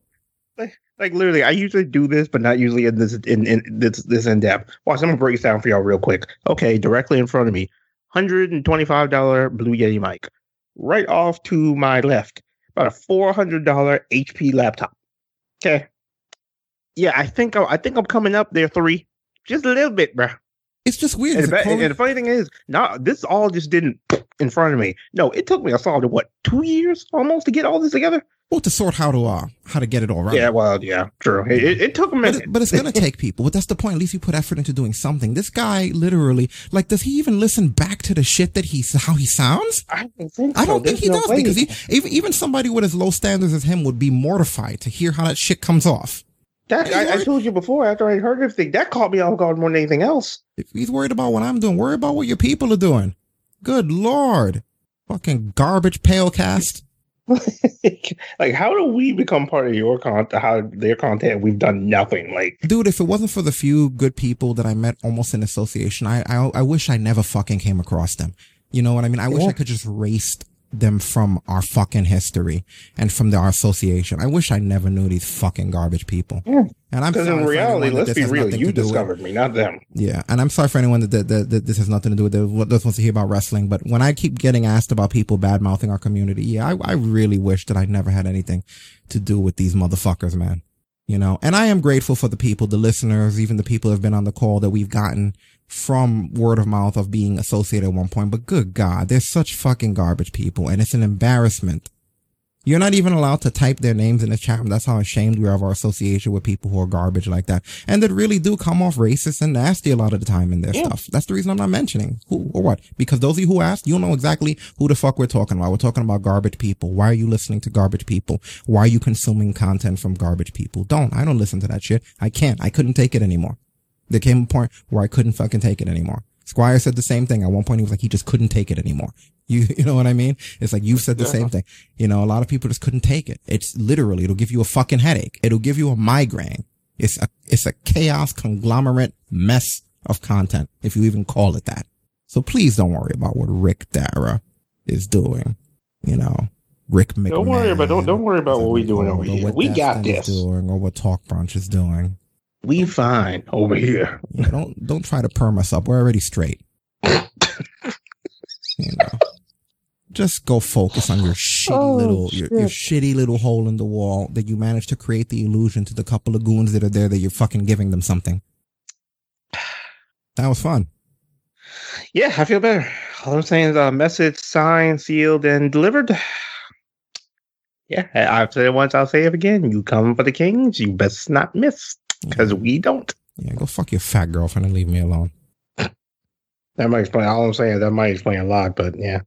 Just sipping my tea. Sip. I mean, I try to figure it out.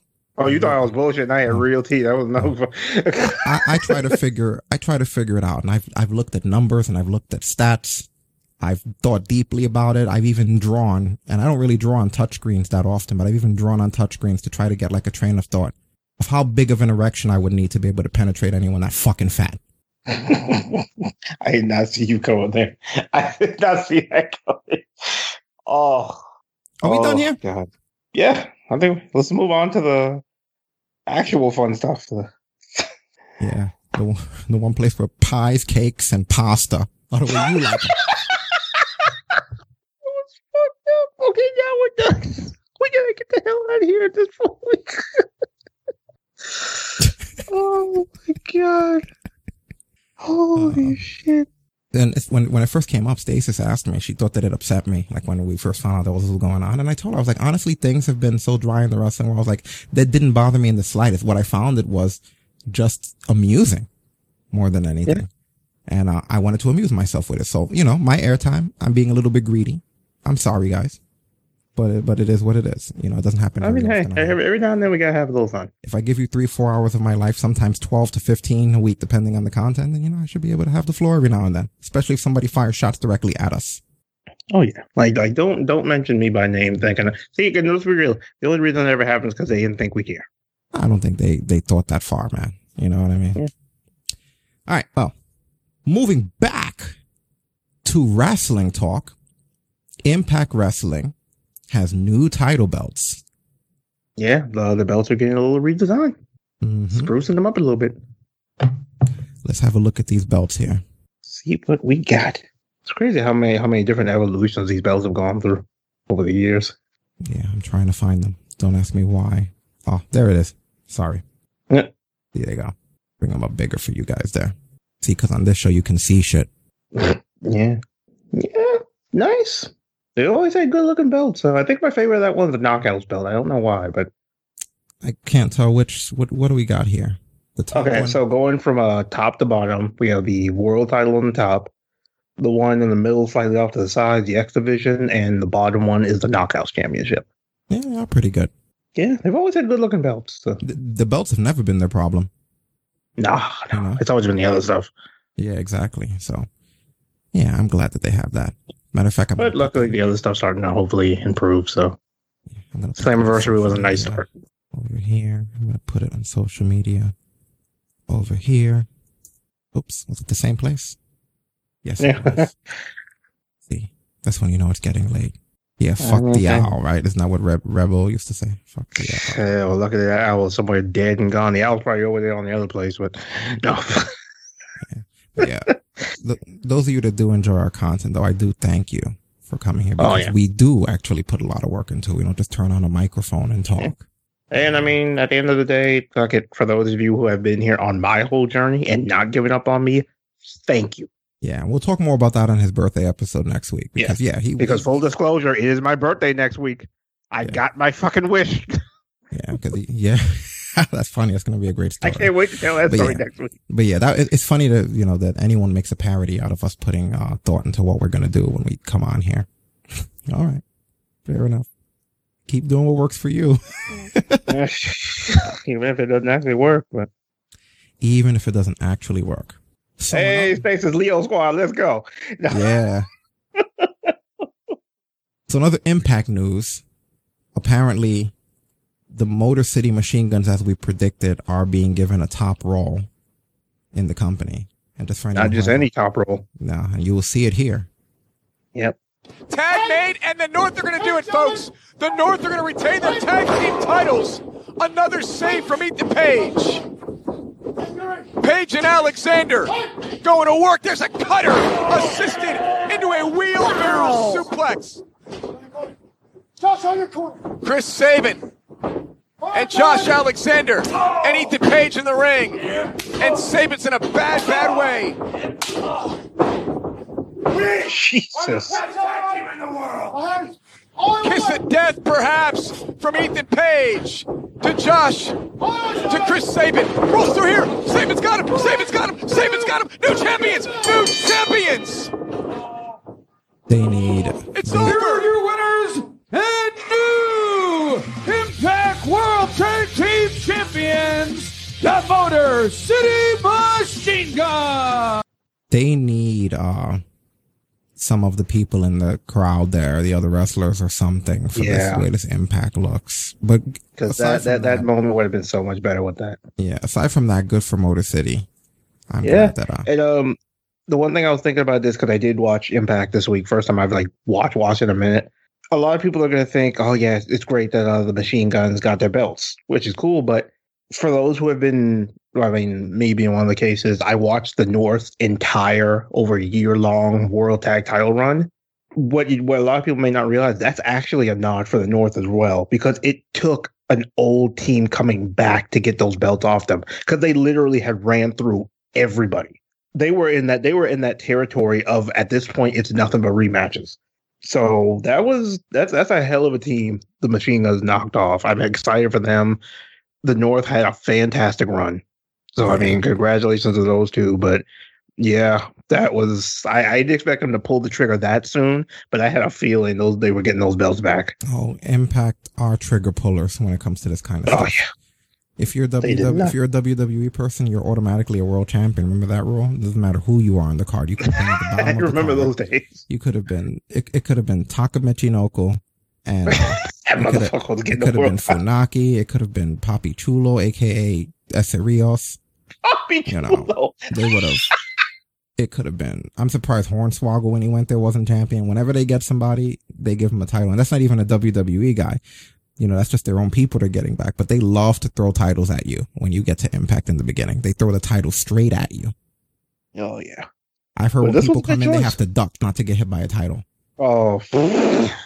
You know, it's ridiculous. That's the way they always... And it's weird because that's an old thing in wrestling that doesn't work when you try to use a title to get somebody's debut over. Not a good idea. It's better to build and like have them have that journey to get that title, because again, then you destroy your whole hierarchy too, because how the hell did somebody just walk through the door and become a #1 contender for this? Like, is this even possible? So It's good, but with Impact, they do it too often where it feels like everyone. Think about it. Who from WWE didn't get to have a title besides Hornswoggle? Oh God, let's see. Actually, MVP. MVP was never the world champion? He was never champion in general. He got a title shot, but he was never champion in Impact? He was never one. Actually, Nash and Hall were never champions either. In Impact? Yeah, none of the Clique. Well, that's pretty impressive. Like Nash won that Legends title, but that was only when they were doing that little Legends gimmick. And I think like him and Hall were like tag champs for like a couple of weeks, but that was more part of the gimmick than anything else. But there's been a handful of them with WWE, with Impact. At times, you did need to at least be somewhat of a top guy, I guess. Like if you'd been a world champion over in WWE, they probably would throw it on you. They were more prone to throw it on you then, because they're like, oh, he's done it here, so he could probably do it there. But yeah, I guess that makes sense. But with the Machine Guns, they definitely the exception to that rule, because I mean, these guys have been champions over there before. They mentioned multiple times during the match that like when it came to especially their old school Ultimate X, Chris Sabin's the godfather of that match. He's won more than anybody else. Yeah. And they were that. I think this might be in a case of Impact. I think it's the longest time in between title runs for them too, because the Machine Guns have been gone for like 10 years. It doesn't feel that long, man. I remember when they were there like it was yesterday. I remember watching freaking Chris Sabin's heel turn when he turned on Velvet Sky. Oh my God. Yeah, and he became like an abusive dude against Velvet Sky. Yeah, and then he got that manager who used to beat the shit out of her, and then that was ironically right when he left. So. Good booking right there, Impact. Hey, we have the Motor City Machine Guns. What do we do? Let's split them up and make Sabin. I think Shelley was already injured though. I think that was the thing. Make him so like they had to split them, but make him treat Velvet Sky like shit. Good angle for everybody involved. I mean, I almost forgot about that till you mentioned it. You're right. They did do that. They broke him up and just turned him into like a douche. They used to boss her around. You see how it was? You know what it was? It's because I think Shelley left to go to Japan because the time splitters were a thing. I think at this time. So they just didn't even have Shelley around. And it was because it was not long after Saban lost the world title to Bully Ray again. Yeah, I heard. Okay, yeah, it's starting to come back to me now. Oh yeah, ridiculous. Bad memories. See, that's what you did. You brought up bad memories. I mean, hey, we talked about bad audio. Now we talk about bad memories. Okay, now I'm done. Never thought a place could get worse than when you were there. You know, Jesus. It makes me feel better about myself. You know the way you have. We are the bar. Kind of like we are the bottom of the barrel. Not even 3 layers into the earth at that point. At that point, when you dig far enough and the dirt starts changing color. So, damn, you can get me. I almost choked on my freaking. Good God, man! I was eating nuts when you were saying that. You should know better than to eat during my bits at this point. I almost killed you like 3 times now. I really should. I didn't know where it was going. But anyway, gotta wait for that grace period. Yeah, give me a minute because I'm going to drink some coffee to fix myself and shit here. I literally, that was like instant wrong pipe when you did that.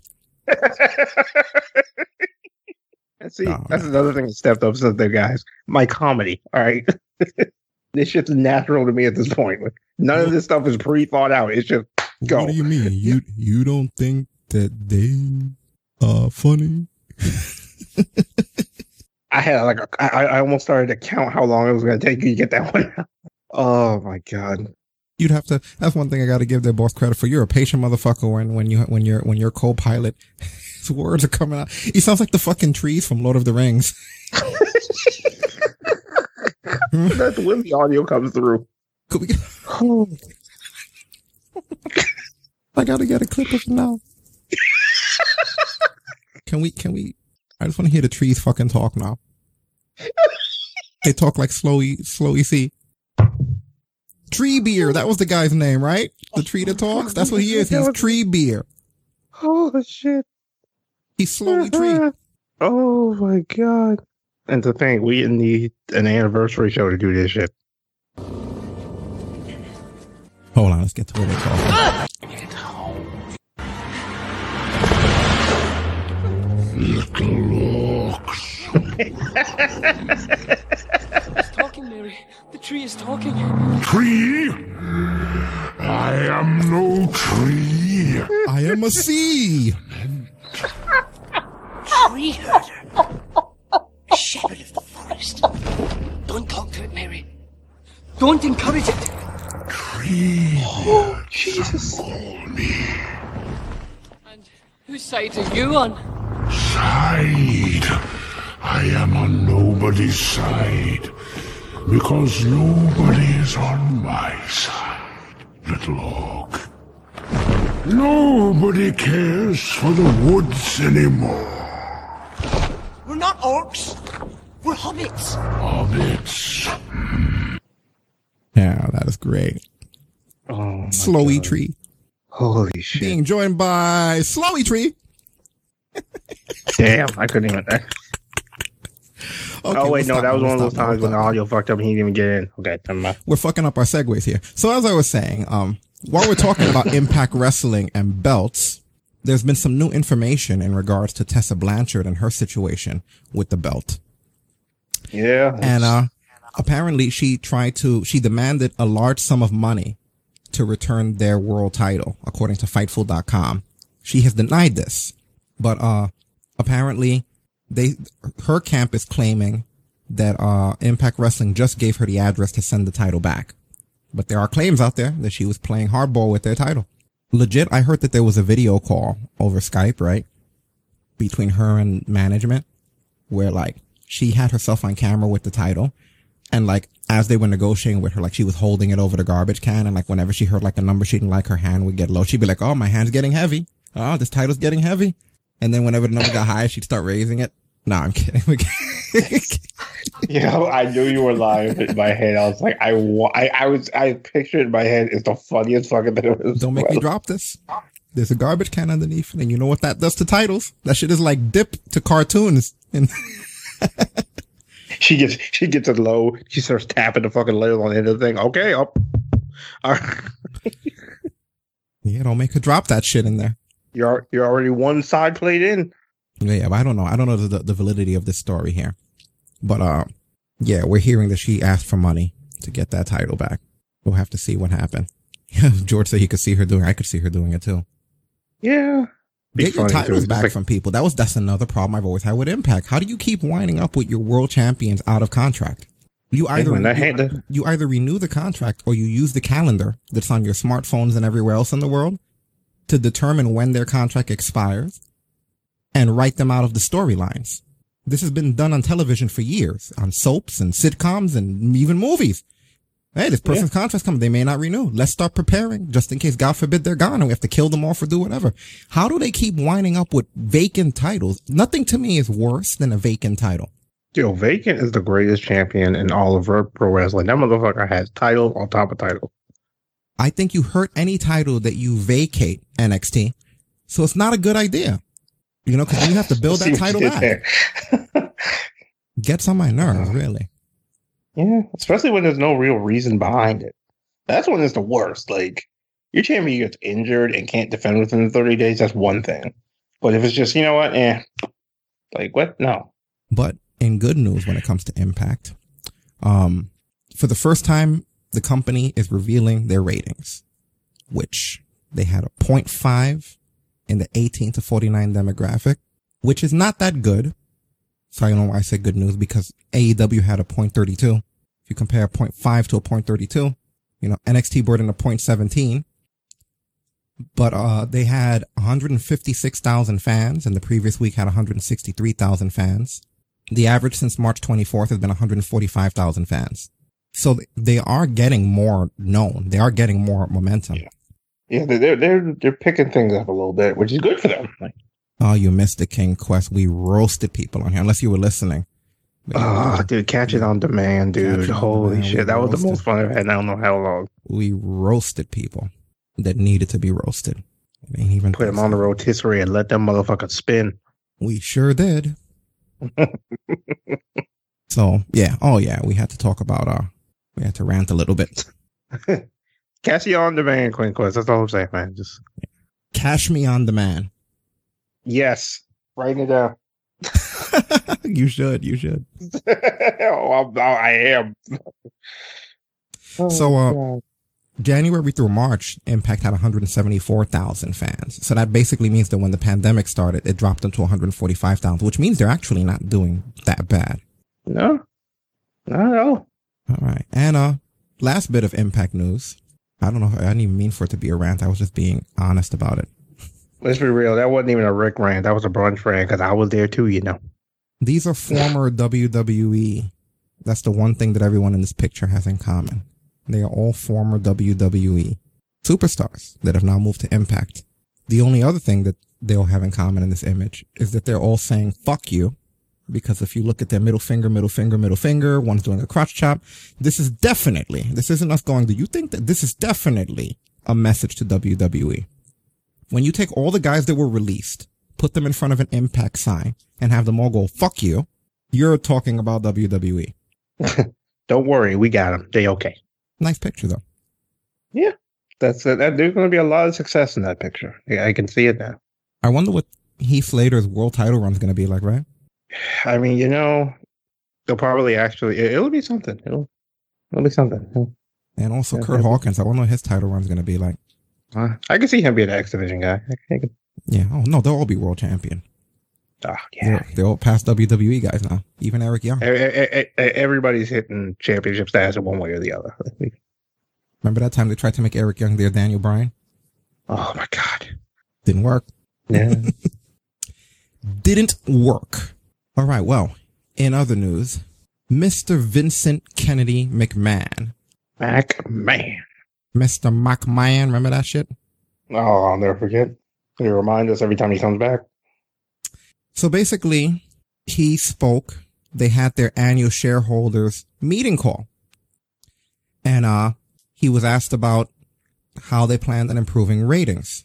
And he basically said, we have a 30-plus year track record of creating compelling characters and engaging a variety of audiences, and we obviously remain confident we can continue that with our collective ability, even in the most challenging environments with no live audience.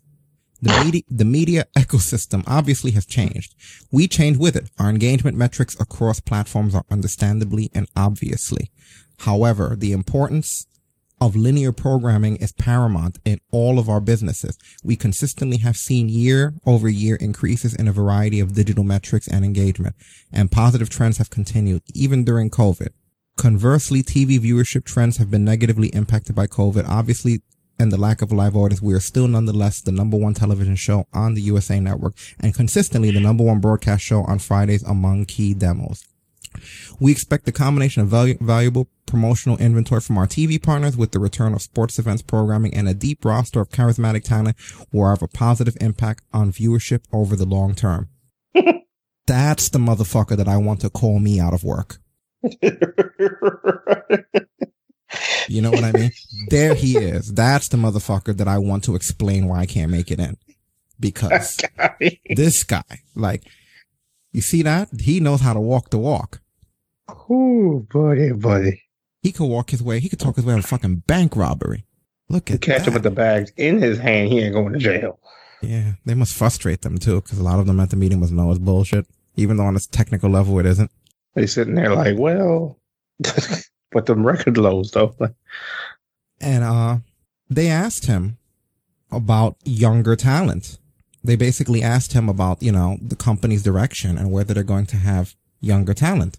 And he said, sure. I mean, you want to continue to build stars no matter what time. It is so, as Paul just mentioned about NXT talent. He has done an extraordinary job of creating new stars, and as they continue to evolve, they'll continue to come up to Raw and SmackDown. So there's this influence of new superstars coming into both Raw and SmackDown. And in addition to that, the ways that we now promote talent is a more effective way with digital and social media as opposed to the normal way. We do not have a live audience, and of course, that to us is paramount. They're like the third performer in the ring in terms of our interaction with the audience. So nonetheless, it is a good time to continue with the digital and social imprint and this land grab that we have, which is substantial. We continue that. And again, new stars coming up. Do they not watch it though? Like, can't they just tune in? Does he forget that these people must have the USA Network, right? Like, I wish one of them would sit down and watch the show, because he's not pushing younger talent at all. None of that shit is happening that he said. All of that is the stuff that you would want to hear if you wanted to know what the hell's going wrong. But that is not at all what we're seeing. Didn't we just watch a bunch of young talent even tonight get buried? Oh, yeah. It just happened. All over the place. And this fucking call happened, what, yesterday? It's been happening for months. It's unbelievable, man. Oh, God. Yeah, they really piss me off with that shit. Get your stuff right, man. Do right by your younger talent. And you're right, King. Like, the youngest guy is in his 40s that they actually use. All we watch is MVP and Bobby Lashley and Big Show and R-Truth and everybody that's like freaking way older. There's not any young guys being pushed. Randy Orton, Edge. But what about Ricochet and Cedric Alexander? Oh, never mind. Ricochet, Cedric Alexander, and Mustafa Ali, if you were a proper company, will probably be three guys that you would be elevating to be top guys in the future. But yet they all lost tonight. You know, like they would be three guys that you would be making. You'd be building those guys. You have guys there to build that you don't build at all. You could easily have those three fighting for a world championship. Easily. And you know what? They've said this shit before about having talent and building talent. And you know what? I hate to say it, but they wasted talent that never got that chance. There was a point where there are guys who are exactly where Ricochet and Cedric Alexander were.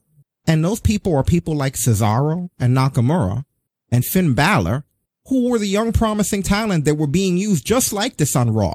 And they kept saying that it was eventually their time will come. They just got here. We're going to be building them. And they never fucking did. They never did. Those guys are now older. They've been here for years. It may not feel like it, but you know what? I can remember Cesaro matches, I think in 2011 or in 2012. Oh yeah. You know what I mean? These guys have been here. Their time has passed them now. Now, if you were to give them it, it would almost feel weird and it would not make as much sense. You know, are they going to be characters in the future that sort of have like that second wind, hopefully, like the way you've had like Mark Henry, who became the Hall of Pain late in his career, Christian, you know, who got the title late. It almost feels like it's going to have to be a thing like that, if ever. And with the way the landscape changes, I don't think so, which to me it's sad because there's nothing that's happened to convince me that that's not the same fate that Ricochet and Cedric and everybody else is going to share. Yeah, it's even worse for me with Nakamura because, I mean, this is only a guy who, in his early 20s, beat Brock Lesnar for the IWGP Heavyweight Championship. Like, this guy has already wiped your boy out before. Before he was even a thing, the way Shinsuke Nakamura became a thing. Before he became like Swag King and the King of Strong Style, this guy was knocking out Brock Lesnar. In NJPW. Beat him. And that, by the way, he was the IWGP World Champion, wasn't he? Yeah. I think he's a 3-time world champion, I believe. You know that dude was the Intercontinental Championship for a period of time. Well, I mean, Brock, he was the IWGP, and they had Nakamura go over him. You know what I mean? And they use him like nothing. Think about the amount of NXT talent that you've seen that at one point was exactly where Ricochet and all these other guys are. You know? And they just never really became anything. This company, if they're not careful, we always joke about it, but you know what? We've now joked about it for the length of time in which we said it would take to start happening. This company is running out of time to build talent for the future because we're now in the fucking future. We're no longer talking about this like if the future is coming up in the future. This is it. We're here at the point when the younger talent needs to be used. The whole point of everything that we've gone through with the developmental center, the fucking performance center and breaking ground and tough enough and all this shit was so that in the future, when things are bad, we can hit an emergency fucking button and then summon all this talent that we've been building this entire time, like squirrels with nuts in the winter. And instead, there's nothing going on. And they're talking MVP about the future and again. Orton. MVP and fucking Randy Orton and Drew McIntyre. There's nothing fresh about this product. This is the most stale shit product ever. I don't even really fully pay attention when I cover it on here anymore. You guys don't want to hear about that shit. I've heard from a lot of people who don't want to hear me cover it. I do it more as a courtesy, and I'm not even thorough anymore. I watched today, but did I really watch it? It was on the TV, and my TV is pretty big, hard to miss. But you know what, man? I was more putting together the program. I got a general idea of what happened. That's what I really need, because they're not trying. Why should I give them my full undivided attention for that much time? The only time I give anything my full undivided attention is when I know that they're trying as hard as they can. And they are not. I know what creativity takes, and they're not fucking trying, so I'm not going to try to be attentive to it. You know? And you know what? It is coming full circle, because according to Wrestling Observer, Dave Meltzer was saying that, in Italy, WWE lost their TV deal with Sky.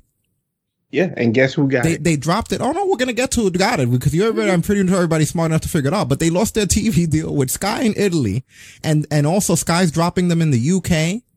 Because of the high price that WWE charges to have something that produces low ratings. So they decided to just pick up AEW. So starting July 31st, which is pretty much 3 days away, everyone who has Sky, which Sky, for anyone who's from America doesn't know, in the UK, that's like where their sports are, almost like their ESPN. You know, that's where like they get a lot of their events and shit. They're going to be getting AEW instead. That's going to extend their reach. More people are going to get exposure to it. And we're hearing that a lot more foreign companies are starting to be drawn to AEW because it's American wrestling and it's not overpriced. Remember, WWE charges these networks. They give you money to put it on and then you have to deliver in ratings. If they pay for your thing to be on their station and then you don't deliver in the ratings, then they waste their money. Literally, that's how it works. If I have a station like USA and I have to give whatever amount of money to Vince McMahon in promise of ratings and they're not there, I lost that fucking money. So you gotta either lower that price or you gotta compromise somewhere. WWE is doing neither. Whereas AEW is much cheaper, so people have just said, you know what, I'll just get that. I'm not paying for a name brand. They're cheaper and putting forth the effort to where they could charge WWE money. Yeah, it's like clothes. They're not paying for the name brand right now during a pandemic. At the time, and I think that's, to be honest with you, man, I think that's the way these networks were thinking all along. I don't think they ever gave a shit about the quality of the product. I think all along they were paying for the name brand because WWE is a household name that goes back generations, decades. It's a big deal. It's like if you said we have the NBA. You know what I mean? Yeah. Like, it's like the wrestling version of if you said you had the NBA. It's a big deal. My network has the WWE, the World Wrestling Federation, the symbol of sports entertainment, blah, blah, blah, all that shit. But you know, just like with regular people, when funds are low or when times are hard, you're going to buy the off-brand shit. You're not going to pay for the brand anymore when you know you could get pretty much the same kind of product at the Dollar Tree. Sometimes better. Yeah, so now people are becoming smart, which they should have never done. They should have never had, I mean, I know there's a lot of hindsight is 2020 here, but they should have never had a shitty product. They should have never booked badly. They should have never not pushed the younger guys. They should have never charged a lot of high prices. They should have never paid people like Goldberg and Lesnar a lot of money and then not have money for their other talent. They should have never released their talent. You know, there's so much at this point. There's such a fucking roadmap of disaster that it's not even like one thing anymore that I could say. Like, what are they going to do? What the fuck are they going to do? Crash and burn. You know, it's crazy to watch this. And everybody's always talking about how they'll always be here. Don't take that shit for granted. Our civilization hasn't even been here but a few hundred years. You know? And civilizations that have lasted longer than ours have fallen. So that's dark, I know. It's reality. What's up, 716 Playboy? How are you doing today? What's up? But yeah, I mean, it's like I've even said for long when this stuff started, even before AEW showed up. Eventually, it's going to get to the point where the name is not going to mean shit anymore. In fact, at this point, for me personally, it's gotten to the point where when I hear the name WWE tied to it, I instinctively look the other way because of what this place does now. This is the place that won't push a guy like Ricochet, who at this point has video game cheat code levels of athleticism, but yet they'll push over Goldberg, who the last time we seen him do his own moves basically almost killed somebody. And that's bad. That's a really bad thing that's going on there. When you have a company that's doing stuff like that and they're not really caring. And King Quest, you just reminded me with the end games of WWE, I need to get that Doctor Strange from when Thanos first puts on the gauntlet. We're in the end game now. Like at the end of the movie. I totally need that, you know, but, and thank you, Playboy, for the follow. Yes. Thank you, sir, for the follow. The notification, I'll put it in a minute. It's delayed here because, I didn't want to interrupt Destin. Sometimes I turn off our notifications when we're in the middle of a good conversation, but it'll pop in a couple of minutes. Don't worry. We got you. But yeah, it's just like at this point at, Playboy, ironically, we were virtually just talking about that. It is right now the savior of the wrestling world. Yeah, if we were just stuck with WWE, I had tapped. Yeah, we were just talking about how a bunch of Sky networks overseas have dropped WWE for AEW because they're messing up. They're booking like shit. They're not doing the things that they're supposed to do as a company. They're jerks, you know. It's like they're getting everything that they deserve at this point, you know. I mean, at the end of the day, we could say whatever we want about the whole Brian Cage thing, but to AEW's credit, they took the chance. They didn't default to the easy stuff. They said, okay, let's see what happens. WWE, you could have a perfectly... You know what? You just made the list! Oh, no! Here we go. And there you go. But WWE could have a perfectly easy idea where there's no possible way it could go wrong. But then they'll go, no, but I mean, we could throw this money at Goldberg. Yeah, no, it's coming full circle. This attitude that people are having, which I admit it, I've told you, I said in the past, and you keep telling me to this day, can I count them out now? Whenever you hear Destin and I talk, I won't let you live it down. And at the end of a story, he goes, can I count them out now? It's because when AEW first started to form, I kept saying, don't count out WWE though. They're always ready for competition and they'll always pull things together at the last minute. And then they just kept doing shit where it was like, well, this week they fucked up again. And then Destin would be like, can I count them out now? And it just kept going. And it never got better. It never fucking got better. Running gag. They literally made me eat my words where it's like, you know what? You gotta count them out now. We need to stop acting like it's impossible for this company to not exist at some point. Because it's very possible right now. While AEW is going to happen. Yeah, while AEW is taking stations away from them. Yeah, and like Playboy said, he also believes AEW is carrying wrestling right now. When it comes to the bigger brands out here, pretty much. Like, oh yeah, how many ideas have WWE stolen from and then failed with AEW? And where we have AEW killing it. Exactly. So that's what Vince said in this quarterly meeting or whatever, this annual stockholders meeting about his excuses as to that they're trying to raise younger talent. Yeah, we just watched Ricochet and everybody else get job out, and week after week, the talent gets older and older. So he's bullshitting his investors. And it's like when you look at the WWE Championship scene, Drew's the younger talent. Yeah. They're doing so great that they all dropped a bunch of stock, by the way. Kevin Dunn dropped 21,809 shares of stock about a week ago. And that's $1 million. It's over $1 million in stock. Vince McMahon comes in at second place. He dropped 12,762 shares at 590,000 in stock, almost 600,000 in stock. Stephanie, third place, 11,167 shares at $516,000 balance. Triple H with 10,628 shares at $491,000, almost $500,000. So, for a company that's doing so great, they sure are dropping the stock. It's not a good look to me when I see Kevin Dunn, Vince McMahon, Stephanie, and Triple H selling that much stock. And this isn't the first time we've come on here in the past year and talked about them selling a whole fucking bunch of stock. It's happening little by little, but I'm noticing that. And then you hear these rumors that Fox might buy them and Disney might buy them and they might be sold. And Vince in investor meetings, he hasn't taken it off the table. You know, like he said that they're always open for business. He's never been like, no, absolutely not. I would never sell this company. It's my legacy and blah. No, he's been like, we're always open for business. It wouldn't surprise me if this company winds up getting sold to another company and then they liquidate it or something. And that's if somebody even buys it. King Quest said they're buying AW stock with their WWE shares. That's what they're using the money for, right? We gotta get in on this while it's hot, guys. Yeah, exactly. Big Show and Orton. Big Show and Orton were main event, and then now it's gonna be. We'll get into Raw later on. You guys know we do Raw at the end, but Big Show and now it's gonna be Orton and McIntyre in a feud. Nobody who the fuck wants for this? Like what? And Orton's mutant power is winning titles no matter what. So that's the end of that McIntyre shit. I've never seen Orton feud with somebody and not leave as the world champion. You're screwed, dude. There's no fucking way he's not going to win. He totally is going to win. Anytime I think of Randy Orton in my head, my mental image of him is holding a title because he always has one. You know what the bad part is? I almost started to say Kofi, but then I was like, no, Kofi's one of the guys from back there too. I believe it was Orton who once, didn't he told someone that they were just keeping the title warm for him, which I believe. He just puts the title on people. Like he considers other people in the company his storage. And whenever he doesn't want to have the title, he just puts it in storage. And now he wants it back. He's going to get it. Playboy, if Orton drops that shit to Edge, nothing against Edge, that's a night tap. You know what? You hit the nail on the head, Playboy. That's probably exactly where this is going. Because I don't know if you heard, they're trying to set them up for WrestleMania. You just figured it out. I'm sure. Because with Edge's injury, they can't do SummerSlam. What he just said, I'm sure is the fucking formula. I don't even know why we didn't think about it, but that's exactly what they're going to do. Orton's going to get McIntyre out of there, and then Edge can feud for it, and Edge can be the world champion and have one more run. Playboy, I know you're new here. I know this is your first time. I don't usually ask for favors this quickly, but please be here when we talk about WrestleMania. Yeah. And remember you said that.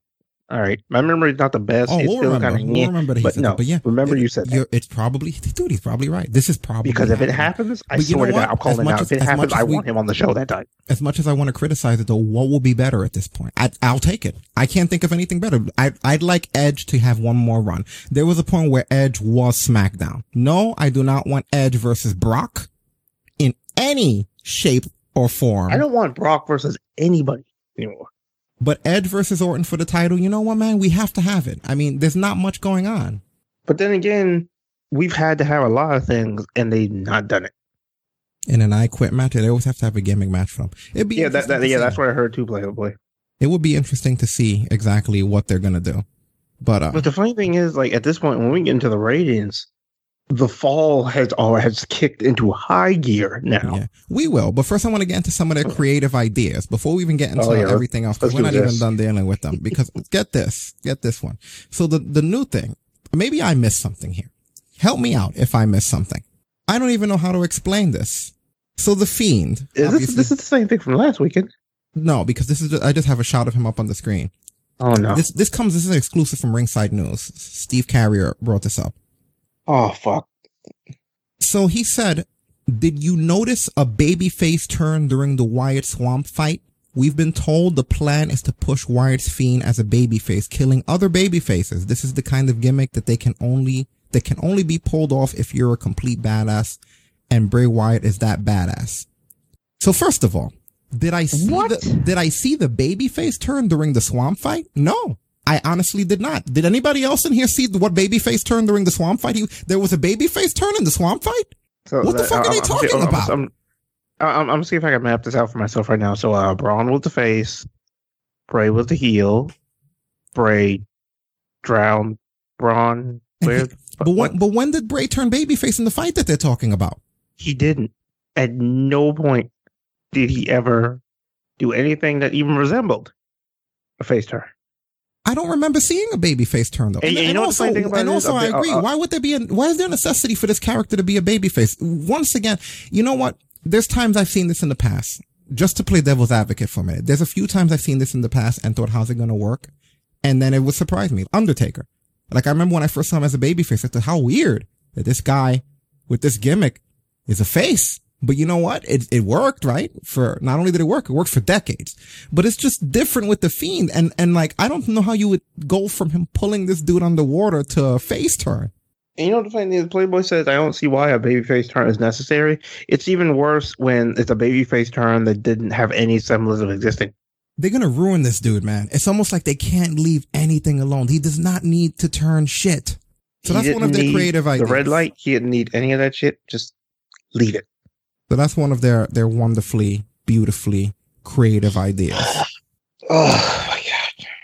The other one of their ideas that we're hearing about, which I'm sure you've already heard about, and I called it when I saw Ron Simmons, is that they're planning on doing some sort of a Nation of Domination reboot, and that Mark Simmons and Mark Henry were somehow brought in to somehow be associated with it. People are assuming Shelton Benjamin, MVP, and that other dude, and Bobby Lashley.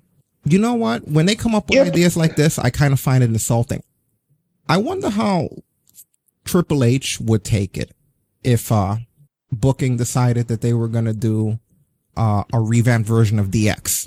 And it would have Cedric Alexander, Ricochet, Mustafa Ali, and Shawn Michaels. You know?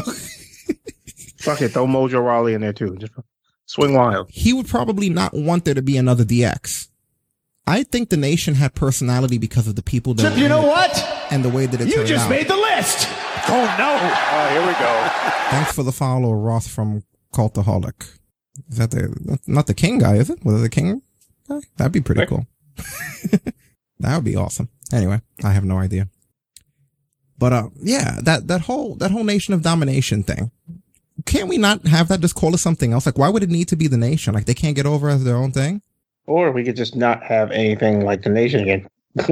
Because the Nation was friggin', years, decades ago? Like, yeah, we don't really need that. Well, thank you for the follow, Ross from Cultaholic. Appreciate you. Oh my God. Like, this is the problem with this company. Like, I'm tired of the fucking nostalgia pop. I don't want nostalgia anymore. Okay? Did I hear what Taz Jr. said? Is Taz Jr. Samoa Joe? I feel bad. Taz and JR. Oh.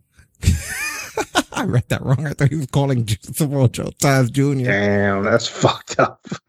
And no, King West, New Day wasn't supposed to be a new nation. That was literally just those three were like, okay, let us just try this. And if it doesn't work, get rid of us.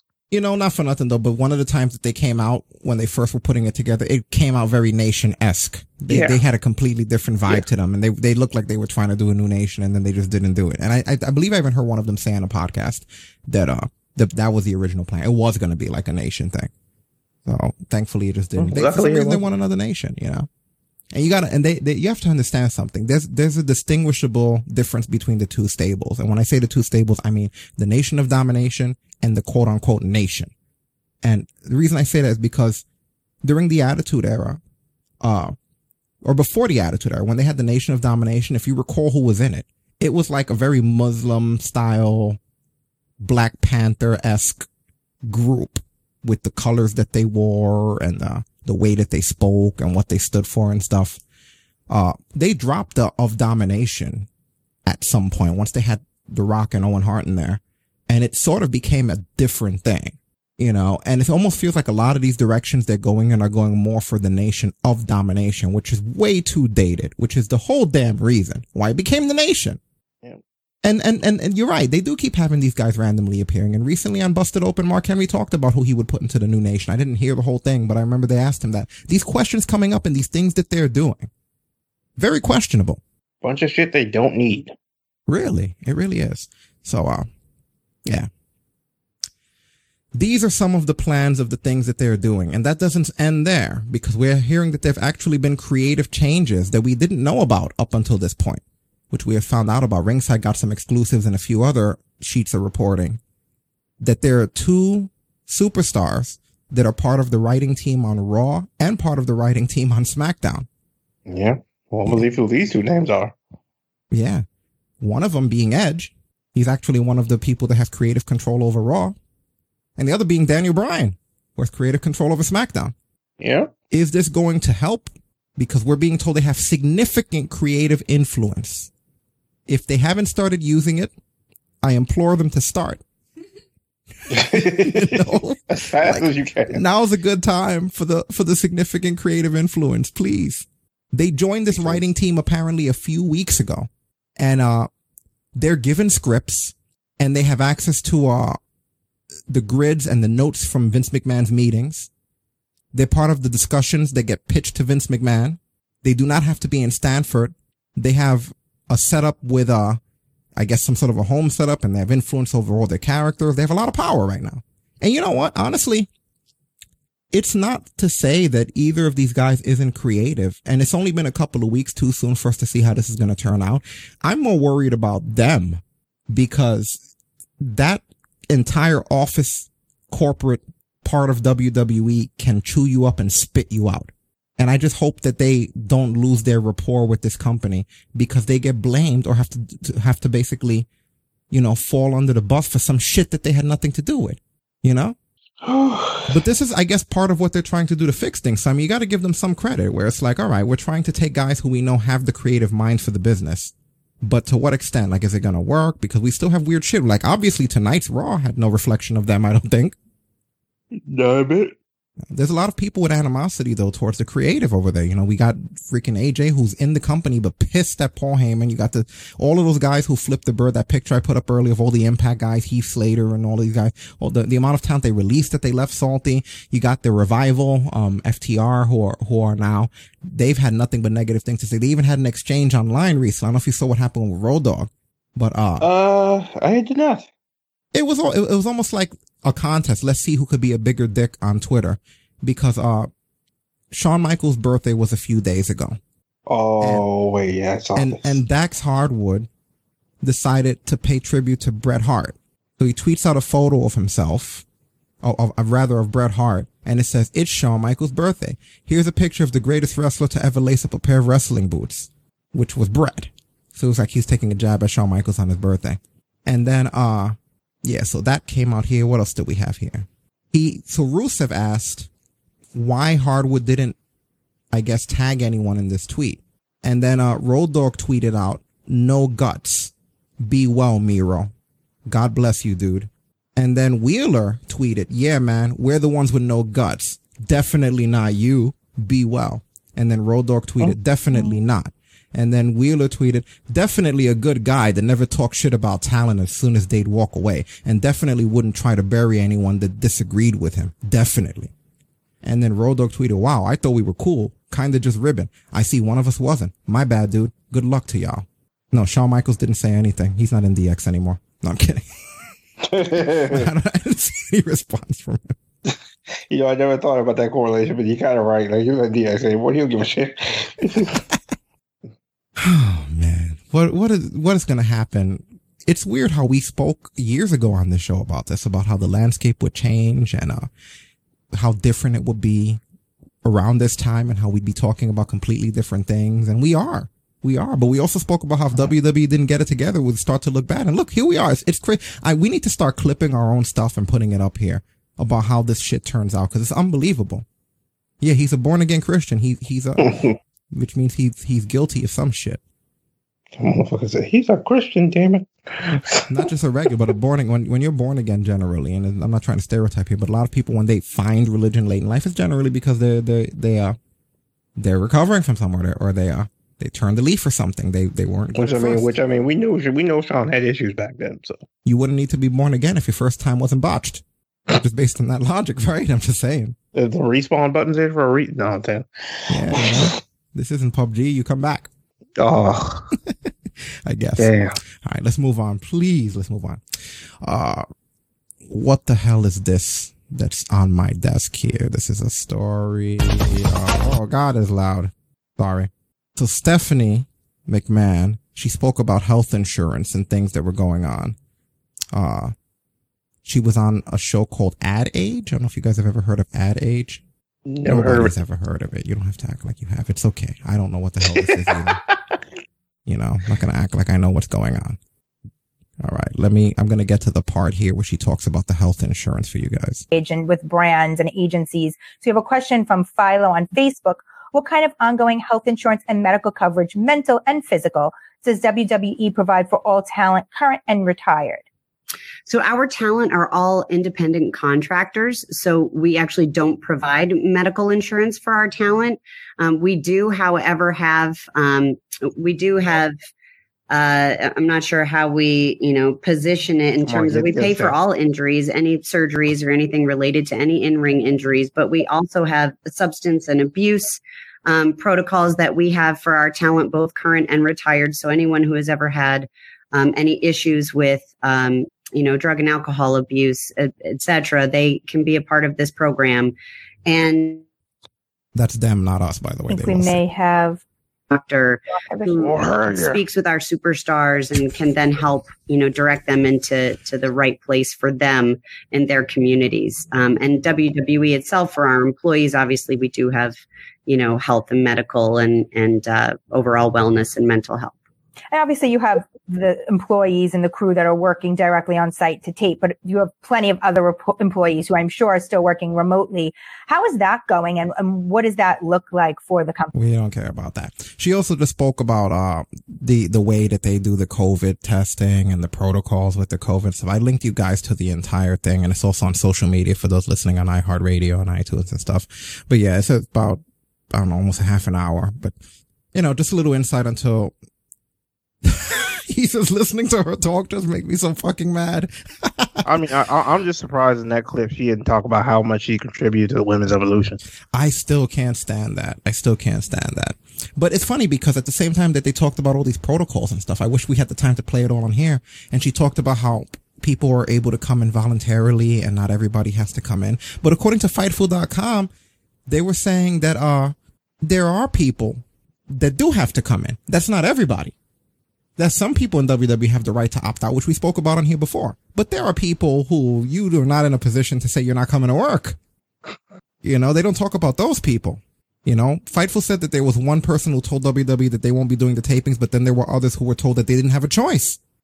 So it's funny how they always make it sound publicly like, oh, you don't have to come to work, but they never mention it. And then let's not forget that they're good at gagging their wrestlers, gag ordering them, where it's like the wrestlers are probably not allowed to speak up about the fact that they don't have a choice, just like you're not allowed to speak up about if you were infected. So you can't say shit, so you'll never know who those people are. Unless, of course, they get released, which is why they don't release a lot of people lately. But, they're gag ordering people, and basically, we're not privy to the information of the ones that are essentially forced to these tapings. So when you see people out there during these shitty Raws that should be on a sabbatical and these shitty SmackDowns, don't assume that these are the guys who are passionate about this that are stepping up. There might be some. I'm not saying that there aren't. But there's also a chance that these are people who literally their jobs and their careers were on the line. They were not given an option to stay home. Just like the way she tap danced around that independent contractor shit.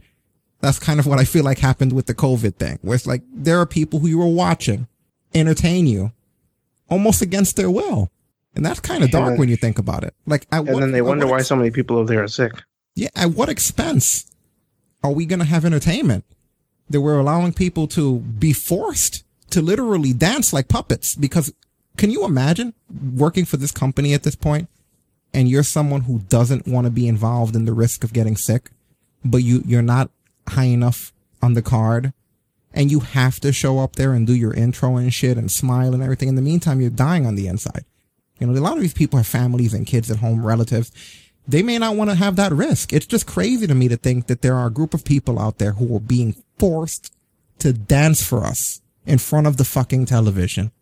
And we're sitting here taking it up, in taking their content. It's making me sick. It's literally making me sick to this point. And I've told you guys before, for one for the fact that we have such a great community, like I said, since 2014, we've been doing this. One for the fact that we hang out with you guys for all these years. I don't know if I would still be watching. You know what I mean? You guys have followed us from chat room to chat room, from platform to platform. Think about all the years we were regulars on Mixer. And unfortunately now we're trying to recatch our footing after everything that happened. And you guys followed us and a lot of the listeners on demand and stuff. So I feel like it's cool that we all have this gathering and it's almost like the wrestling becomes an excuse. But the more we look at it, the more shitty the wrestling part of this is. At least when it comes to WWE. Like, we have a good time when we talk about AEW or New Japan or even Impact recently when we talked about their pay-per-view. It's fun. But whenever we talk about these guys, it's the absolute shits. Yep. So, those tapings are not voluntary. On the other hand, you have people like Jericho who, he recently postponed his Rock and Rage and Wrestling or whatever you call it cruise because of COVID. Yeah, you know? I wanted to make sure that a cruise isn't worth getting people sick. WWE. He said, after careful consideration and caution for everyone's health and safety, we have made the difficult but necessary decision to postpone the triple whammy. We will now sail October 21st through 25th, 2021 from Miami, Florida to Grand Bahama Island. That is what he's doing. Like Stacey said, cause he's responsible. Postponed it over a year. Oh, we're going to get into the Jeff Hardy cause unfortunately we still have to go over Raw and SmackDown to my freaking dismay here. But so here's this. The Jericho's Rock and Wrestling triple whammy has been postponed, right? Because of the safety, like he tweeted there. Yep. At the same time, according to Mike Johnson of PW Insider, WWE is amazing. WWE is considering having SummerSlam on a boat.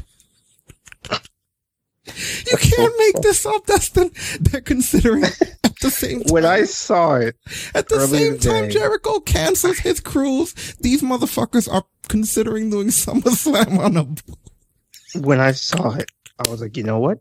I'm not even gonna look at this until we get on the fucking show because I refuse to believe this is a reality until I hear Rick say SummerSlam is gonna be on a boat. AEW's trying to do the right thing and fucking Shinra, Umbrella, Wolferman Hart over here is gonna have a boat. With who on it? Like, what? Everybody. They'll let them drown at sea. It couldn't be more polar opposite. Think about the way we handled this in New York, the way we flattened the curve to the point where no one's sick. And they did the opposite, and everyone's sick where they are. And now they're going to get on a boat. All I'm saying, you know what? I didn't do it now. Can I count them out yet? Oh, God. And just for the record, during the Stephanie McMahon bit, if anybody else told me to go, oh, hell yeah. That's like a, 3-4 month long bit, and it's never stopped being funny. No, it's older than that, but yeah, from the Stone Cold Skype. Yeah. When Stone Cold came on Skype, like I pointed out the fact that the last bit sounded like it was just piped in because like the audio count. That motherfucker came and talked about some starring Repo Man and King Kong SummerSlam on a boat. I just can't believe that it wasn't. The timing of their stuff is so scumbaggy, right? Like. And you know, in their mind, it's like, oh, Jericho's not doing his cruise. Here's our chance. I wish we didn't do the post shows because I would cancel now because I'm only using it for the pay-per-views, you know? I should watch that Undertaker thing you watch just to get my money's worth from this shit. Oh, yeah, do it. Yeah. I only watched the first episode. I'm telling you, like, just binge it. Like, it's just. Yeah, I don't know how you got through all of that. I watched the first one that I watched. It was kind of like I'm just not that nostalgic towards him right now. I feel like I've seen enough on. He hasn't been gone long enough for me to feel that nostalgia that they wanted me to feel with that story. For me, I think it was cool just hearing the stories. I think that was the part I enjoyed more than anything else, and hearing things from his point of view. So we don't usually get too many journeys inside the mind of the man. So yeah. Well, let's look at some good news here. If there even is any. I think you'll like this. This sounds exciting. Let's move the fuck away from talking about them. Yeah. This is our opportunity. They ask me, now what makes a champion? To rise up and show the world what we are made of. Who will step up? Who will step up? Who will step up? Who will become allies? We know we can stand on our own. But can we work together? The best team will win this. This summer, 16 women, 8 teams. AEW presents the Women's Tag Team Cup Tournament, the Deadly Draw. That's right, that's what champions look like. I only got one question for you, Dustin. Shoot. You want to let Bianca host this one? You better find her a fucking co-host. That's all I know. Fucking see if you can get Jordan to do it. No. So even though we have the WWE Women's Evolution not coming back for the foreseeable future, which by the way, it probably will now. Now that they see this, because they kept saying, nah, we don't think we're going to bring it back. Now they'll probably do it. But for the time being, since it's not coming back for the foreseeable future, at least AEW is doing something. And it's a women's thing, but it's a tag thing. So it's different. It's not exactly like the Women's Evolution. So I appreciate that. That's a bit of originality to it. Now here's the problem. Aside from the concept, and we've talked about this before, you know, we're not one of those shows that, lets anything just be blindly put over. The women's division's fucking terrible.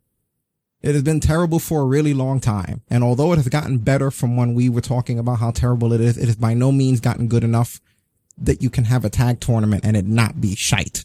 We see botches and inconsistencies with those guys all the time. And unfortunately, because of Kenny Omega's influence, they have this thing about pushing the little Japanese women where it's like, it doesn't work. The only way for you to do that, and I've said this on here before, is if your Japanese women are convincing badasses. Not every woman who's a Japanese person is automatically a badass. That's as bad of a stereotype as thinking that anyone of Asian descent knows Kung Fu when you see them. You know what I mean? Like, exactly. The difference between them and people like Asuka and Io Shirai and Kairi Sane is that they are legitimate badasses. It's not just a gimmick. They've always been that way. You know, and it's not because of their origin or anything or because of their nationality, you know?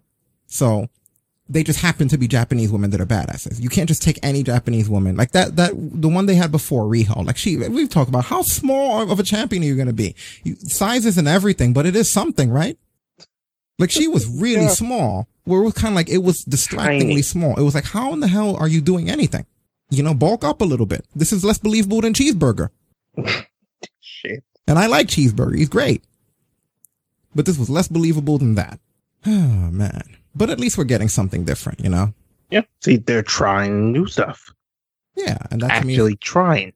Yeah. And that to me is what matters more than anything. You know?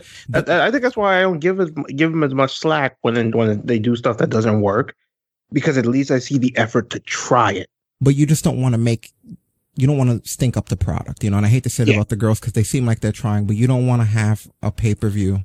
This is like the biggest risk they've taken, whether you realize it or not, because there's a chance that this pay-per-view can suck. And we've never had to say that about something with AEW or a tournament or whatever it is. There's a chance this might not be good because the talent isn't at the same tier as the guys are right now.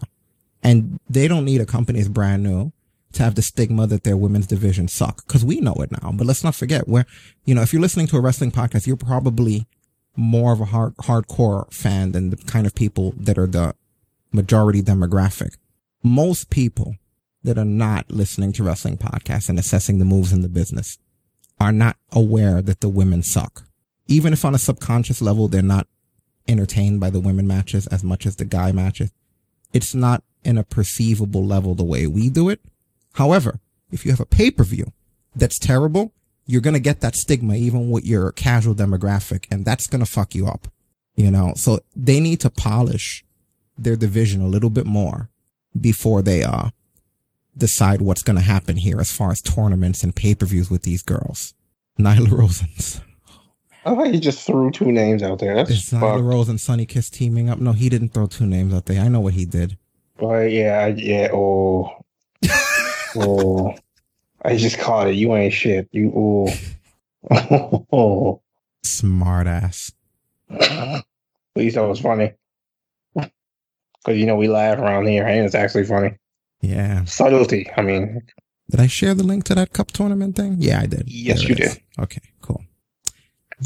But yeah, in other AEW somewhat news, Mike Tyson is less likely to show up there. And I think you know the reason why.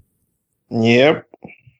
So Mike Tyson is going to be returning, just like everything else from our childhoods seems to be returning. Like no one can invent anything cool. I feel so bad for people that grew up in like the last decade and a half, couple of decades. No one can invent anything cool anymore. It's just everything we experienced again, either older or rebooted.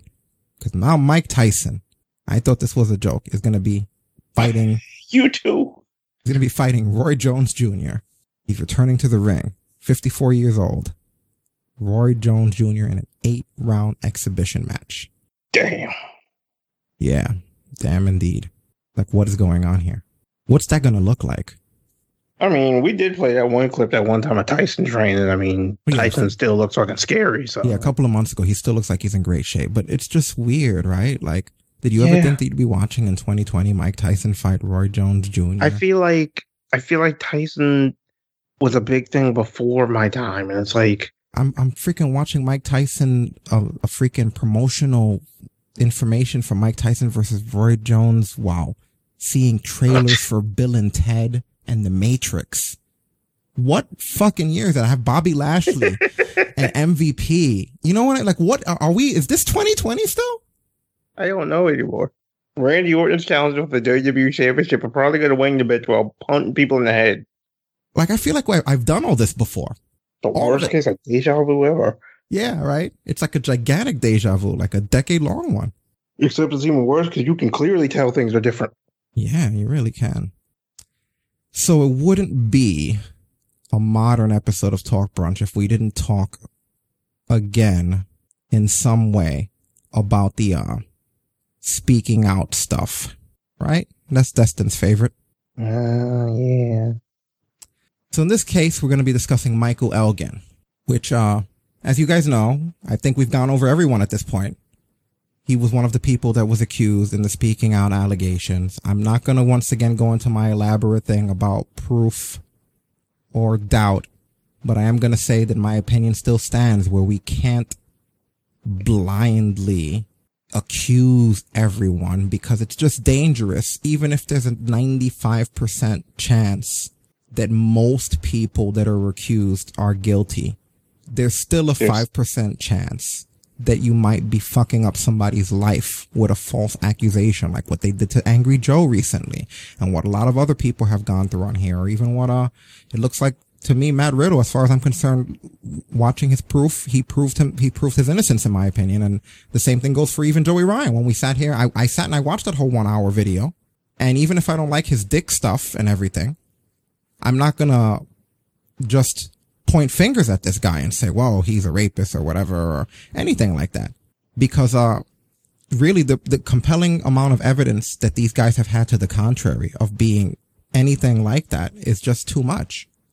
And that doesn't mean, and again, that doesn't mean that these things don't happen and that people aren't victims of attacks and stuff. I'm just saying that I would prefer to take it in a case by case basis than to automatically just blame and accuse anyone who gets pointed out. And because I've said that and because I've taken that stance, I've gotten heat for it. Just like many other stances I've taken, I have gotten heat where people get pissed because I guess the way we're supposed to have mob mentality. If you hear that somebody did something, then automatically we're supposed to immediately rally behind having them canceled off of everything, which is fucking bullshit. Okay? Because there's no way to know. So now what's happening is a lot of these people are speaking up. A lot of the people that are being accused. Michael Elgin is one of the people that has recently done so. He put out some emails where he said, I was going to wait, but I have a son, young family members that look up to me. So I have to make things public. I was hoping the proper channels will. They have been sent to my employer and attorney. Oh my God, this is long. Let's see what the hell. There's no way for me to summarize this either. I'm choosing to not go back and forth with people. I'll make it very clear as to why I had a public fight against accusations. If I had any concern I had ever done anything like such accusations, I would not have spent my savings I put away from my son's college to fight in court. I did so because I and now many people hurt and that thought these claims were true found out was lies. That is a very interesting sentence structure there. When these things came out recently, I was told they would be looked into. In bed, got any further info.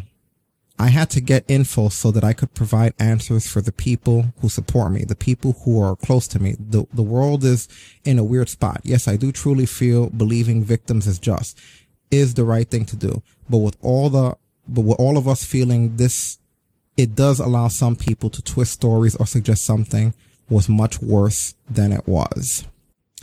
Now I think this is a very, very rare occurrence. Such a small select view would do this. But when something is said that's untrue, what opinions do we have to combat that?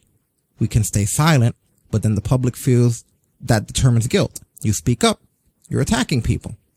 You take them to court, and that is ridiculed. You have no options. But I will not let false things harm myself or the people I love. Now, I have my faults. I've not always made wise decisions, but I did not do anything to harm myself or my ability to raise my son. When that is being attacked, you have to make choices. I've made the choices I had to for my future, but most importantly, my son's future. For anyone who has had to deal with such trauma that has been presented, I'm sorry. I know no one's words will ever take the pain away. People deserve to be heard. They deserve due process, but due process is very important. for everyone involved. But no matter what I say or anything else, it's attacked. But silence was no longer an option. Everyone deal with what you have to deal with in any way that helps, and have a great day. So, he spoke out there. I don't know what's your opinion on that? I mean, the man kept shit 100, you know, like he does have a family. He has a lot of stuff he needs to think about, but yeah, it sucks the way this thing has become. And it sucks that like guys like the Michael Elgins, like Stacey said in the chat room, a great, fantastic talent, have to deal with this stuff just because of a hashtag, you know, like. Yeah. And again, this is not being unsympathetic towards victims. It's being skeptical, like you should be, towards any information that you were given. Yeah. Until you know all the information, let the authorities sort it or whatever. And I feel bad for a lot of these guys that might be telling the truth. Michael Elgin, it's still subjective. He didn't really present any evidence to the contrary. He just said, hey, I didn't do it, but I'm fucked no matter what I say. But a lot of the other people that we've spoken about have really presented evidence, you know? Yeah.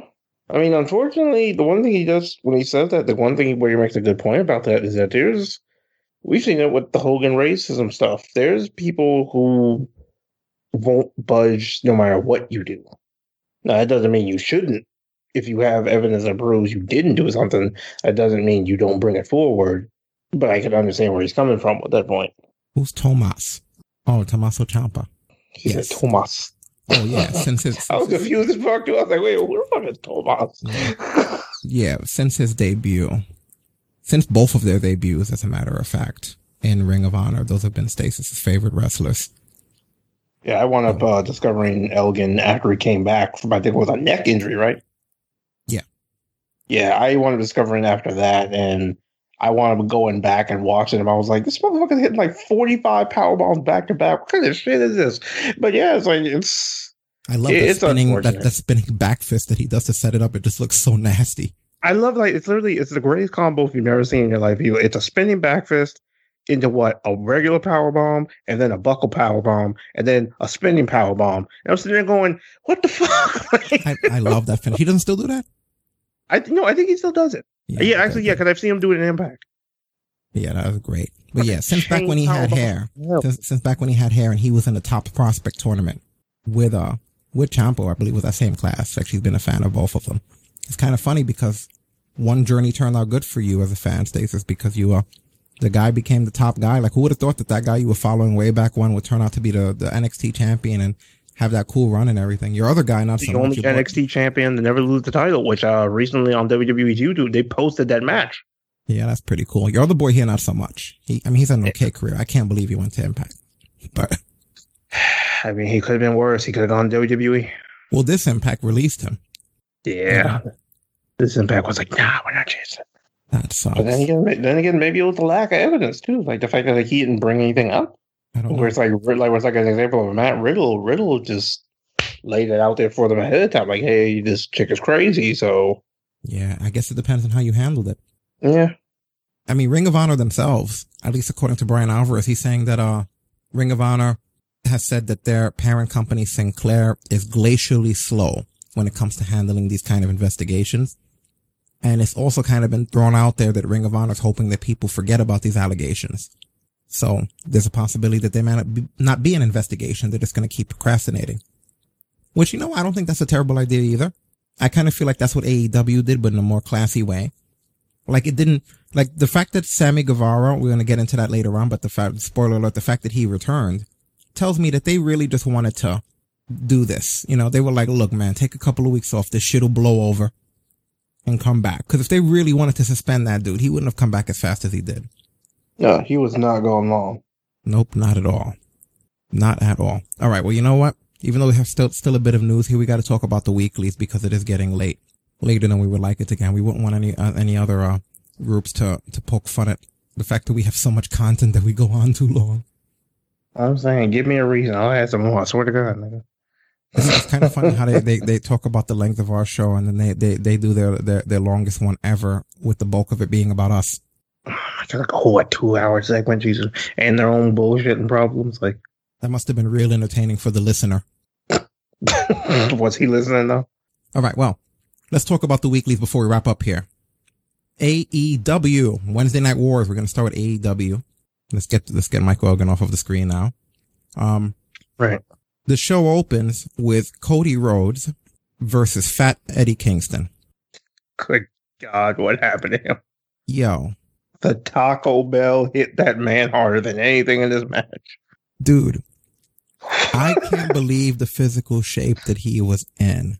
Like, did he gas like 5 minutes into this match? I think he did. Eddie Kingston was so fat that I thought Double A was going to marry him.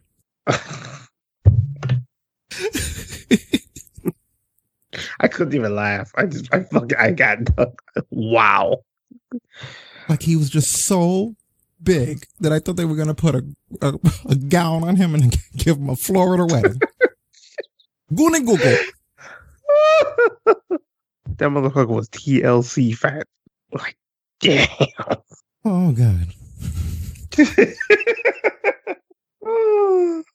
But what I like about this was that it kept the theme of when Impact said, well, I mean, Jesus Christ, when the last time I saw Eddie Kingston was fucking Impact. When AEW said anybody can come in, they literally meant anybody. And when I don't mean like Eddie Kingston, anybody, I mean if you're not even signed and you want to show up and fight for this thing, you can. Yeah, literally, like someone off the sidewalk, because that's what he was at this point. Yeah, fucking man as well, then. You know, but check this out, because there was a thumbtack spot which we got here. Trying to get Kingston up. Both men teetering. Kingston goes out the back door though. And a big chop. Oh my God! Is he going to powerbomb him on the tags? Oh no! Almighty! Oh no! For the love of God, thumbtacks. For the love of God. Cody's bleeding from the mouth. He's got thumbtacks all over his arms, his lower back. Look at that. Good God! I think that was Cody's first thumbtack spot. It's a good thing that it was him that took it, because if it was Eddie Kingston, he would have won. And that shit in the chat room, I fucking lost it. I was like, I when you said it, I was so sad he didn't go in the tax. Oh my God. Yeah, but like Eddie rolled his knee like early in this fucking match. Like, I'm wondering, was he like shoot hurt? Like, Stacey said she heard Scott Steiner in her head say "fat asses." Oh my God, Scott was probably having a fucking aneurysm watching this shit. Oh my God, we got to get that fat asses thing now. We really do, man. There's so much shit we got to get. Yeah, we really do. We don't have the time tonight though, but we'll get it. So yeah, he takes that nasty powerbomb onto the tax. Thankfully, it didn't deflate Eddie.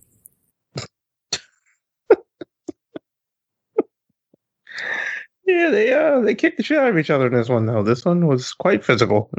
Yeah, for sure. It was a nice change of pace when it comes to the style though, because like Cody's been facing a lot more like athletic people versus just like down and gritty style like Eddie Kingston. Like even before he got fat, like Eddie was always just kind of like grounded and just smash mouth. So yeah, but you know what? Kingston has a fucking gut. Like he should not be out there. This isn't ECW. There's people that are big like Kevin Owens, but very well that you could tell that's their shape, but they're in shape. And then there's they just kind of like people. it even out kind of nice, and then it's just there's just sloppy people. It's muffin top. This isn't me fat shaming. This is me slop shaming, because you can tell when someone's a bigger person that works out, like even Nia, you know, or someone who's trying to be conscious about their health, from a sloppy fat person. And I hate to say, but the healthier you are, the more you'll be able to identify sloppy people. And that gets on my nerves. Like, I kind of think you can be whatever shape you are, but even if you're big, trust me, someone can tell the difference between you're big, but you take care of yourself, and you're big, but you just don't give a shit. And he's just crossing that line where he just doesn't look that good. You know? The tax were more a threat to Cody than Fat Eddie was. Yeah. So, you know. And then what was the shit did JR make that shit up, or was that actually part of the story that he sold his wrestling shoes to have this match or something like that? Did I hear this correctly? I think he said something like he sold his wrestling boots to pay his mortgage. I don't know. Like he was on his, like they were trying to give us the spin that this man was on his last leg, which is really interesting to do, but it was kind of like this guy, this is his last stop in life. Which when you think about it, that's a really fucking depressing story. I wonder how much of it is, did they work themselves into a shoot? But they, you know, I listened to Jaron, the whole match is about how this guy has basically sold everything, This is his last hope. He put everything that he has into winning this. And then at the end, it was even sad because when he lost, he was like sitting on the ground and shit and he was distraught, which they did deliberately after telling me for fucking 20 minutes about how screwed he is. And you know what, Playboy? I've never been too much of a fan. I didn't like that mask shit. What was that thing that they used to do? Him and Homicide? Oh, yo, that thing with him, James Storm, and Brian, the fucking DDC or something like that. Yeah. No. But before that, they had it in Ring of Honor, and it was him and Homicide.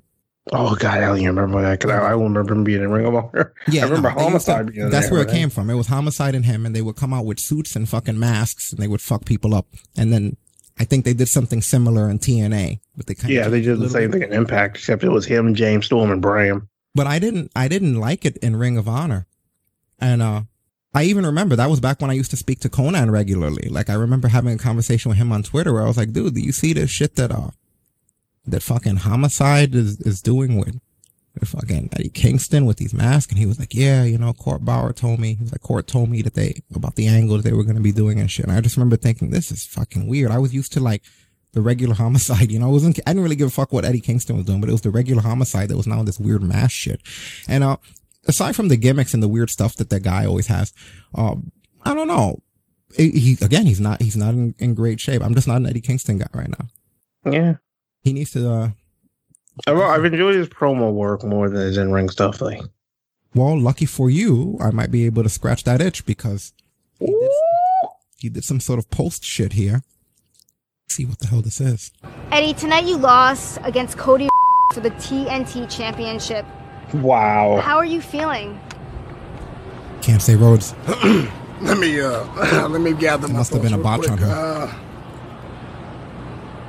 I learned a long time ago in this in this life, you never lose. You learn. And I learned tonight that Cody was the better man. He was a better grappler. He was a better fighter. But just tonight, I've been doing this for a very long time. I'm not going to say the year, the number, all that jazz, because that's just pitiful to say, in my opinion. My humble opinion. But, I have nothing else in this life that I love doing. So whether AEW brings me back or not, I'm going to keep going. I'm going to keep going until the wheels fall off because I have nothing else but this. I chose to have nothing else but this. Cody, you were the better man tonight. I give you that. No excuses, man. You were. But, I'm not stopping. I'm going to learn and move forward. Because that's all I can do.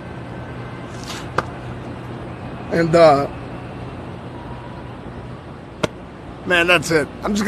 I gotta walk away, man, because I learned. I'm gonna move on. I'll be back. All right, I'll be back. Okay. Maybe not his best promo work? Yeah, that one was. He's not that good on the mic. I don't really pay attention to him too often, but that definitely did nothing for me. There was a lot of pausing in there too. He almost started to sound like Slow EC. Oh God, no, he wasn't that bad. He'll never get that bad. That sounded like a normal pace for a normal human being. He wasn't in bullet time that whole promo. So. Yeah, I don't know, man. I'm definitely not feeling anything with him, to be honest with you. Yeah, I've heard a lot better from him before. Yeah, that was definitely not his best. Yeah, I don't know. It just feels like they're just throwing anybody out there. And you know what? For Cody, you shouldn't have Fat Eddie. I hate to say, but you shouldn't have Fat Eddie Kingston out there with one of your champions that looks like Cody does right now. If you're trying to emphasize that anybody can have the title, that's not the way to do it. You know, he didn't leave a good impression, and it doesn't look good nowadays. This is not fucking 1998 where you could just be hardcore and look like shit. I lived those years and I appreciated them, and you don't need that now. Oh, yeah. Wait a minute, because I've heard Mia Yim talk about the fact that she was abused by a past person. Is that who she was talking about? Is that what you're saying? She never did mention fully who the person was. Her whole backstory was surviving and escaping abuse. Are you saying that was the person, Eddie Kingston? I don't want to put that out there if that's not accurate. Because I remember hearing her say that, though, and I always wondered who it was. No fucking way. I wonder if that's what it was. I don't know. I have no idea. Yeah, who knows? Interesting.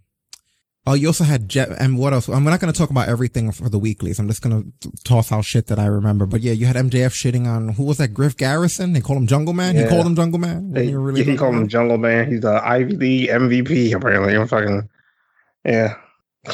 Britt Baker is so much fun. The role model Britt Baker comparing herself to Rocky beating Drago in Rocky IV. And then went on to compare herself to Michael Jordan returning to the NBA with the Washington Wizards, to which Tony Schiavone interrupts to say the Wizards never made it to the playoffs. And then she looks at him and goes, "Why are you being such an asshole, Tony?" That shit was great. And then Reba makes shit worse. Because she talks about how Michael Jordan is good because she watches Space Jam and he always beats the monsters. And then Britt's like, now I gotta start all over. And she looks straight into the camera and she goes, "I'm Michael Jordan. Don't count me out." And that was like the whole promo, and the camera just cut off. Dude, I lost it. That was epic. She's so fun. I don't know how they don't corpse during that kind of stuff, man, because that was golden. What else? What else happened? Yeah, Taz, who was explaining the business decision, right? Of Brian Cage's towel, because Taz explains that in his career he had his bicep torn twice, and he doesn't want the same fate for Cage. And he says that now Cage will never be in that position again. This turns into a whole bunch of stuff somehow. Darby Allin comes out, and he's fighting with Cage, but then Ricky Starks tries to take out. He's joined up with those two, and he hit Darby hard. Yeah, but why? What the fuck? What do we need him for? Give him something to do with shit. I don't know. But yeah, Darby took a hard hit when he came out. Yeah, and then you got Moxley who came in for the save. Yeah, and next week we get Cage and Starks versus Moxley and Allen. Yeah, let's see how that works out. How do you wind up with those being the matches? Who knows? I guess just to have it, right? Just the two bad. Yeah, should be entertaining. But one thing that was for me on a personal note, which was fun, was we got a couple of debuts. We got Diamante and Ivelisse, who, what's cool, even though they were opponents in this match, was Diamante wound up going over what I believe was a small package. On the indies, they are a tag team known as Las Cicalas. And I've been watching Ivelisse for quite a while. I knew you saw her as Sophia Cortez in FCW, but I've been watching her. She was actually one of the people who was in Lucha Underground from day one. Yeah. And I knew I knew Ivelisse as Sophia Cortez in NXT. Yeah. Yeah, these two had a great, I mean, being familiar with each other, they definitely had no problem kicking the shit out of each other, but two really good additions to the AEW's women roster, so I'm hoping that when they do this tournament, I'm hoping they put that team back together. Yeah. Diamante had a lot of momentum because she was an Impact part of LAX for a while. And I remember, it's kind of funny, her momentum got killed because they brought her over to NXT for a one-off against Asuka. And Asuka murdered her. And Asuka really fucked her up. Like really, really badly. Like she ruined that girl. This was one of those somebody stop the match ass whoopings. Yeah, it was Rocky versus Drago. You know? If she died, and she knocked the momentum out of her because it was kind of like, how are you gonna have that tough gimmick in your mask and shit? And then this girl just came out and she killed you. Just fucking thunderclapped you like. You know, so yeah, it's good to see both of them there. Those are some tough, mean looking facial expressions those two have, right? Dude. It was a contest of physicality and chins and jaws. Like they both have that Batman the Animated Series jawline shit going where like it was like, I don't know. Okay, yeah, those are two smash mouth additions to that roster. Tough, nasty. God helped him. God helped him if they reunite Las Cicalas on the fucking tag tournament. Mm-hmm. So, what else happened in this that was of relevance? You had the Young Bucks against the Butcher and Blade. Falls count anywhere, and they started in the kitchen. Mm-hmm. So that super kick, I don't know why I like this, but that super kick that Blade got, where like he was like laid out and then like his body just went up the escalator, I really enjoyed.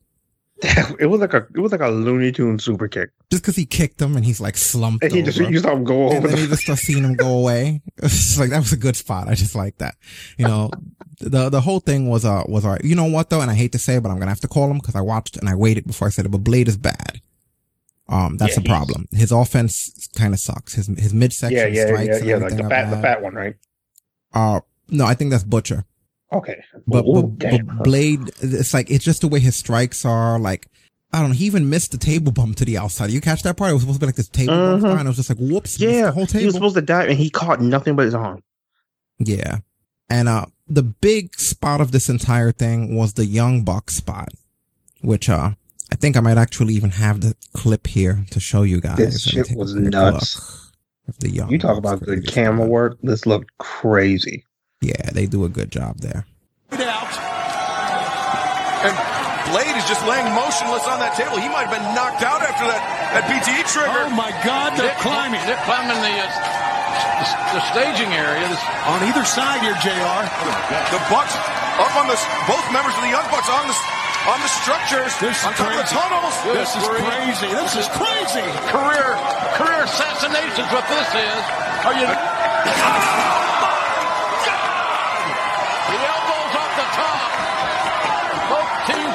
So, from what I've been hearing, there was some complications with that. According to Dave Meltzer, when Matt did the dive, it was an elbow on the Butcher, but when he did it, and he put him through the table leg jammed his knee. So he got a little bit fucked up from that. And apparently when Nick did the Swanton, I guess he just got shaken up from the dive. And it wasn't really like an actual physical issue with it, but he got shaken up from the dive. Maybe knocked the wind out of him, maybe. Yeah. Dangerous thing, but it was a good match. Yeah. And what I like about with Nick's Swanton, it's not like when you see Jeff do it from high places. He hit the shit full motion. Yeah. Like you've seen when Jeff does those high Swantons, he'll either just fall into it or do something to where there's no chance of over rotating. Nick just goes. That's not always a good thing, though. Yeah, it's scary, but I mean, that's a lot of trust in body control right there. Yeah, it definitely is. So, we had a thing with Lance Archer with Jake the Snake where he's fucking up like a bunch of jobbers, almost cartoon style, in the locker room. Like, he hoists like one of the guys from the waist, like, and puts his like top part through the ceiling, like in Home Alone. You know, he throws one guy into like the garbage, like Shonuff did to Richie in The Last Dragon. It was just like,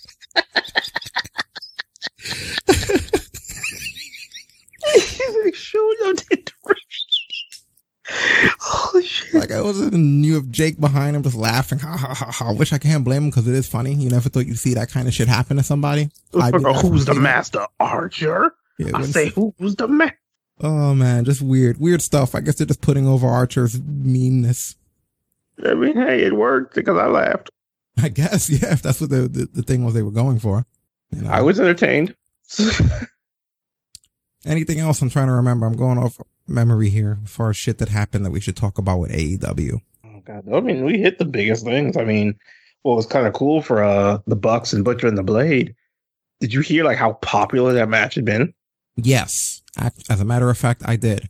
Holy crap. It hit, when they had that match on, it hit over 100, it hit over 1 million, I believe, right?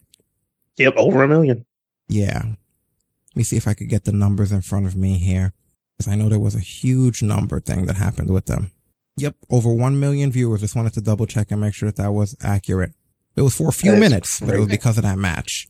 So, I don't know how that happened. That's such a strange jump. You know? That is crazy. Yeah. It was good for them, though. You know, good for them. They earned it. Well earned. Mm-hmm.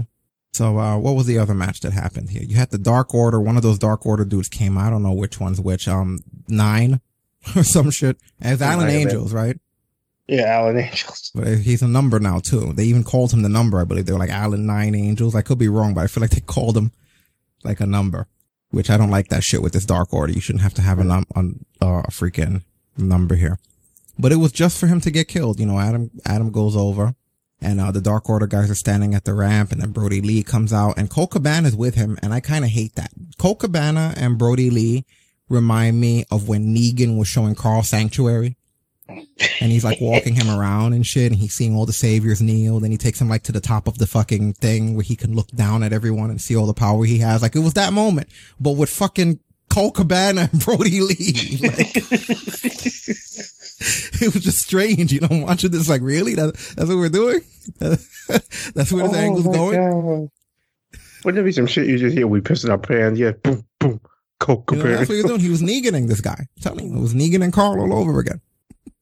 And, yeah, I don't know what the hell they were doing there. And, apparently they don't want to join, you know, freaking Adam Page doesn't want to join a cult. His exact words too. Yeah, that's what he said. I don't think he even meant to be mean. It was just like he saw what he saw, you know? It's like, nope, don't want to join a cult. I want to do cowboy shit instead. And they, of course, they took offense when he said, I want to join a cult, you know? And, that was it pretty much after that. Brody Lee and Colt Cabana leave. And, the rest of the goons, the Putty Patrol, they wind up beating up freaking Adam Page. And then the Revival comes out and they save him. But, Omega comes out way late. The late Kenny Omega shows up, unable to save his friend, you know, but Hangman does beer it out with the Revival, or with FTR, as you know. You had the Jurassic Express match against Chris Jericho and Jake Hager with Santana and Ortiz at ringside. Was this the main event? I believe it was, right? Yep. This was how they closed out the night. Yeah. So, what was the finish to this? I know the finish obviously had to do with, before we get into that, which we kind of spoiled earlier. Yeah, the finish was, I believe it was a code breaker on, I think it was Luchasaurus that took this one. Yes.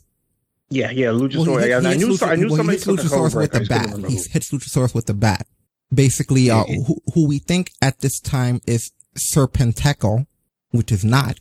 He hits him with a bat from the apron. He's on ringside and he hits the guy. But it turns out that it's actually Sammy Guevara. Yeah, he's bad.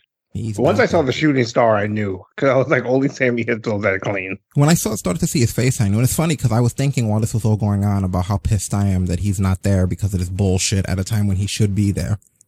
And it was like, oh, there he is. Good. All fixed. My one complaint fixed. There. Look how easy that was. And Skylar Moore, I'm not sure if you're familiar with who she is, but if you're not, she's a wrestler. She will be wrestling at this upcoming AEW Dark tomorrow night, against, what's her name again? Abaddon? Remember the crazy ass Abaddon, who they did sign.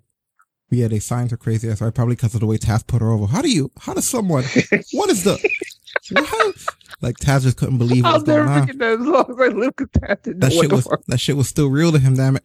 Taz just couldn't believe that this person was still existing. Like, how is she alive? Oh my God. Yeah. But, yeah. Skylar Moore is, the girlfriend to the person that Sammy Guevara disguised himself as. Serpentico. That's who it actually is. Serpentico is the actual name of the person. And, she tweeted out and she said, is Sammy Guevara who I've been dating this entire time? Tony Khan released a statement saying Sammy completed 4 weeks of extensive sensitivity training, and his curriculum included subject matters of tolerance, gender, race relations, and why people's words matter. During his suspension, he was very contrite. I asked him to use that time to try and become a better person, and I think he did. There you go. And he also said that Sammy was off television for a month and suspended without pay for 30 days, and he thinks that it was right for Sammy to come back because he's shown that he's very sorry and that he can change. He spent every day for the past month trying to prove that. Oh, I'm glad that he's capable of changing into a decent person. Because before these courses and everything, he was a piece of shit, you know? And I'm glad that this piece of shit was able to get his life together. You know what I mean? Like, this was so silly. The guy didn't fucking do anything. Everybody's acting like he turned over a new leaf in life, you know? Come on, get out of here with that. He spent the last month trying to prove he can change from some shit that happened years ago. Unbelievable. Oh. Dynamite had an 845,000 viewer rating, 0.32 rating in the 18 to 49 demographic versus NXT 615,000 viewers with a 0.17 in the 18 to 49 demographic. So now they're back to kicking their asses in both the demographic way that everyone likes to focus on and in the numerical way that regular people focus on. More people, more 18 to 49, more everything. They're fucking them up again. Just because they won a couple of times doesn't mean we have to nitpick, you know? So, pretty much the year is won. And, this war has been long over. Let's be realistic. This war isn't over. This war has just changed. Because them beating them in that demographic isn't just important because of the fact that it beat them with both the 18 to 49 demographic and having almost 250,000 more fans than them. It also beat Raw and SmackDown in the key demographic. Like I said, it's getting worse. Yeah, so the Wednesday show beat shows that aren't even on the same fucking day. I said this early on. Eventually, it's going to start affecting Raw and SmackDown too. And the bad part is that AEW doesn't treat this like it's their third brand. They treat it like it's their Raw. So it's only natural that as it grows, it would eventually start to compete with things like Raw. WWE are the ones that treat it like a third brand versus their third brand. These guys never looked at that as the competition. They were looking at the whole company as the competition when they first went into this thing. They were like, we're coming for everyone. And it's starting to pay off. Like, they beat Raw and SmackDown. Let's think about that shit for a minute. You know? Like, it's only a matter of time before they're beating Raw and SmackDown in every way, shape, form, color, and sound and smell. So you got Italy, Sky Sports, and a few other Sky Sports that have pulled them off the air for AEW. You got the demographics of not only Raw and SmackDown and NXT, all three losing to AEW now. Meltzer tweeted this information out. Cody Rhodes responded, humbling stuff. We are doing the work, but we are also incredibly fortunate / lucky to be expanding like this and at this rate. This data and the Sky Italia news are making for a hell of a week. You're right. Congratulations. What can I say to you guys? Good job, man. Good job. During a fucking pandemic and during the craziest time in the world, you managed to do things that I never even thought possible when it was regular. I always believed in you guys. Yeah, it's like, now's a good time for someone to do something. I don't know what. It's like, normally I would have suggestions. WWE needs to do this or they need to do that. I don't know. You guys fucked it up too badly. And I'm like, somebody better do something. You know what the funny thing about it is? At this point, even if it wasn't too late, they're not going to do anything. Yeah, they better call somebody. I don't know who, but literally you have Road Dogg backstage. Well, your ass better call somebody. Man, at this point, you're going to send them the voicemail. Because, this is not good at all. You think that they would have learned? Like, I literally watched this happen to them as a teenager. Didn't they learn anything from what Nitro did? Nope. Like, they almost lost everything when that shit happened. And it was the same thing where they were letting guys go. And then there was another company that happened to be on the Turner Broadcasting Network, just like this company. Same fucking time slot and everything. It's crazy that they're allowing this to happen.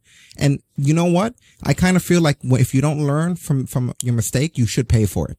Everyone's allowed to make a mistake. But when something shitty happens in life, that should be your sign to go, you know what? When I did that turned out shitty. I'd like that not to be shitty anymore. And it's even worse now because back then, at least they were competent enough to fix it. Yeah, exactly. But for them to see the writing on the wall the way we as fans did and not do anything, man, unbelievable. But we're still going to talk about NXT before we wrap up here. Yeah. Which, I don't know, is there anything you really want to talk about with NXT? Keith Lee relinquishing the TV title. I think that's kind of silly. I get it, but at the same time, I don't. You don't have, like, you can't always have someone become a double champion and then relinquish the title. Let them try to defend it. See how that works out. And then having that tournament shit, where it's like, I hate when titles are vacated and then there's like a tournament for it. It ruins the title to me. Don't vacate titles. During the 90s, people would do everything in their fucking power, including physically actually shoot double cross each other to make sure that titles never got vacated. The extents that people went to make sure that their title weren't vacated. When you think of shit like the Montreal fucking screw job, that whole thing was really about not wanting to vacate a title. And now people nowadays will just be like, well, fuck it. Title's vacated. Here are the brackets for the tournament. It used to be out of the question. Do you ever really think about the fact that all WWE needed to do was just buy another title and be like, this is the title now? But the kayfabe of this history of these titles meant so fucking much to them that they screwed a man in real life to make sure that they didn't lose that. But nowadays you could just draw some brackets on a fucking dry erase board and be like, tournament. That destroys the titles. What the hell is going on here? He should not have vacated that title. He should have had to defend it. Something should have happened. At least defend it a few times. Anything. I don't know. But they wanted to do what they wanted to do. I mean, Robert Stone finally has a credible member in his shitty little brand now. Yes, Robert Stone. Good old Robert Stone, because that's what I was worried about when I started watching NXT. I was thinking, what the hell is going to happen to Robert Stone? You know? And, apparently, well, exactly how did it play out with the Mercedes Martinez thing? So basically, Aaliyah had a match with Shotzi Blackheart, and of course, Shotzi went over. But at the end of the match, one thing that happened was Robert tried to distract her. He got knocked off and fell on his shitty ankle after he got ran over by her tank. Well, she goes over and basically tries to run over the other leg, and Mercedes comes flying out from off camera, boots her, and then they go backstage and Martinez and Stone shake hands, and it's basically like, hey, Martinez and the Robert Stone brand now. Right now, the last thing I want to see is your face, McKenty. I just got ran over by a tank a second time. Please go away. That means bye-bye. Aaliyah, Leave. thank God it wasn't as bad as the last time, but she still got me right there on the circle of my ankle. Oh, my God, it's killing me. Hey, listen, Mercedes, Stay down. Listen, this is what I want. I need someone who can handle the big matches, look over the contracts, and handle the crap that I don't care about. All the stuff outside of the ring. So I can focus on what I do best, and that is hurt people in the ring. You got it? Crystal clear. I'm your man. I'm your man. Do not overstep your boundaries, because I will permanently break both your legs. Understood? Done. Aaliyah, help me up. Help me up. Help me up. Welcome to the Robert Stone. We did it. I did it all! It happened, and they let it happen. All right. Whatever they want. Yeah, that NXT's become a little bit goofy too. That's probably why they're getting their asses kicked in the ratings. Yeah, because it's like it's same shit, different fucking day. Like it's. Mm-hmm. Dexter Lumis fought against Killian Dane. Well, by a technical knockout, because he basically choked him out. You know what, man? Killian Dane looked better than freaking Roderick Strong in that match. You know, they made him at least look stronger. But Dexter Lumis looks good. Like he's pretty solid. Like I like what we're seeing. Always look great. You know, it's funny that it goes to the next thing is the Roderick Strong interview, where he's gonna get an opportunity at the title and all this other shit, which is weird coming off of his loss to Dexter. What's up? Yeah, we're on. Holy shit! We're on later than we're supposed to be. Yeah, we had to put some people in line, so you know we had to handle some shit. Yeah, to check them back into place. How are you? Hope you're doing good. But what else happened? That wound up translating into the North American Championship qualifying match. The first one, Johnny Gargano, Roderick Strong, and Bronson Reed, which Bronson Reed wins with a diamond splash. He looked really good out there, though. He did. You know? That big boy can move. That fucker's gonna be scary in this match. Yeah, no, he looked really solid. I'm glad that they they did that. I like it because I mean nothing against Strong and Gargano, but I can only see them in championship matches so many times. Yeah, Bronson Reed is something fresh. Yeah, it's still interesting that guys like that didn't get pushed here. And Pri, if you're around, you're welcome to ring in or whatever, or just hang in the chat room up to you. But you know your family. Yeah. But yeah, overall, it'll be interesting to see exactly what the hell happens in regards to Bronson Reed's match. We had Everrise versus Breezango.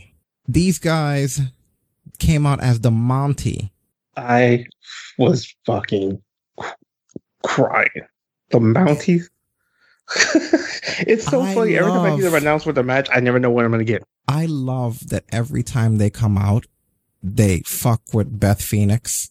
Like, when they were the plumbers, there was always a sexual innuendo. They were talking about how she needs to get her pipes clean, and she says it as they're coming on the ramp. She's like, I don't know what Breezango was talking about before, but they said something about cleaning my pipes later.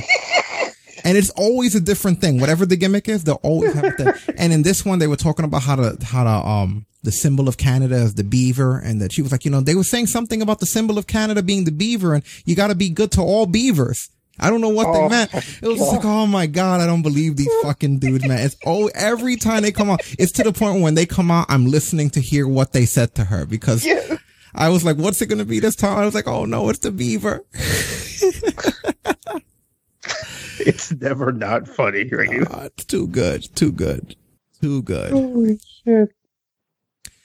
What was the finish to this? It was, as a matter of fact, Breezango go over, right? Yeah, Breezango wound up going over. Super kick party, more or less. Yeah, a pair of super kicks to Everrise, and oh God Almighty! Mm-hmm. I can't wait till the day when they come out as lumberjacks. Yeah. The main event, which I believe George was saying in the chat room. Well, actually, before we even get to the main event, was there anything else? Oh, there was only Lorcan and Timothy Thatcher had their rematch. Yes, they did, which I'm very happy that we're continuing. I said last week, I'm very happy that this feud is continuing, and that they were going to do something further with this, you know, as opposed to, even though they had Lorcan job out twice now, right?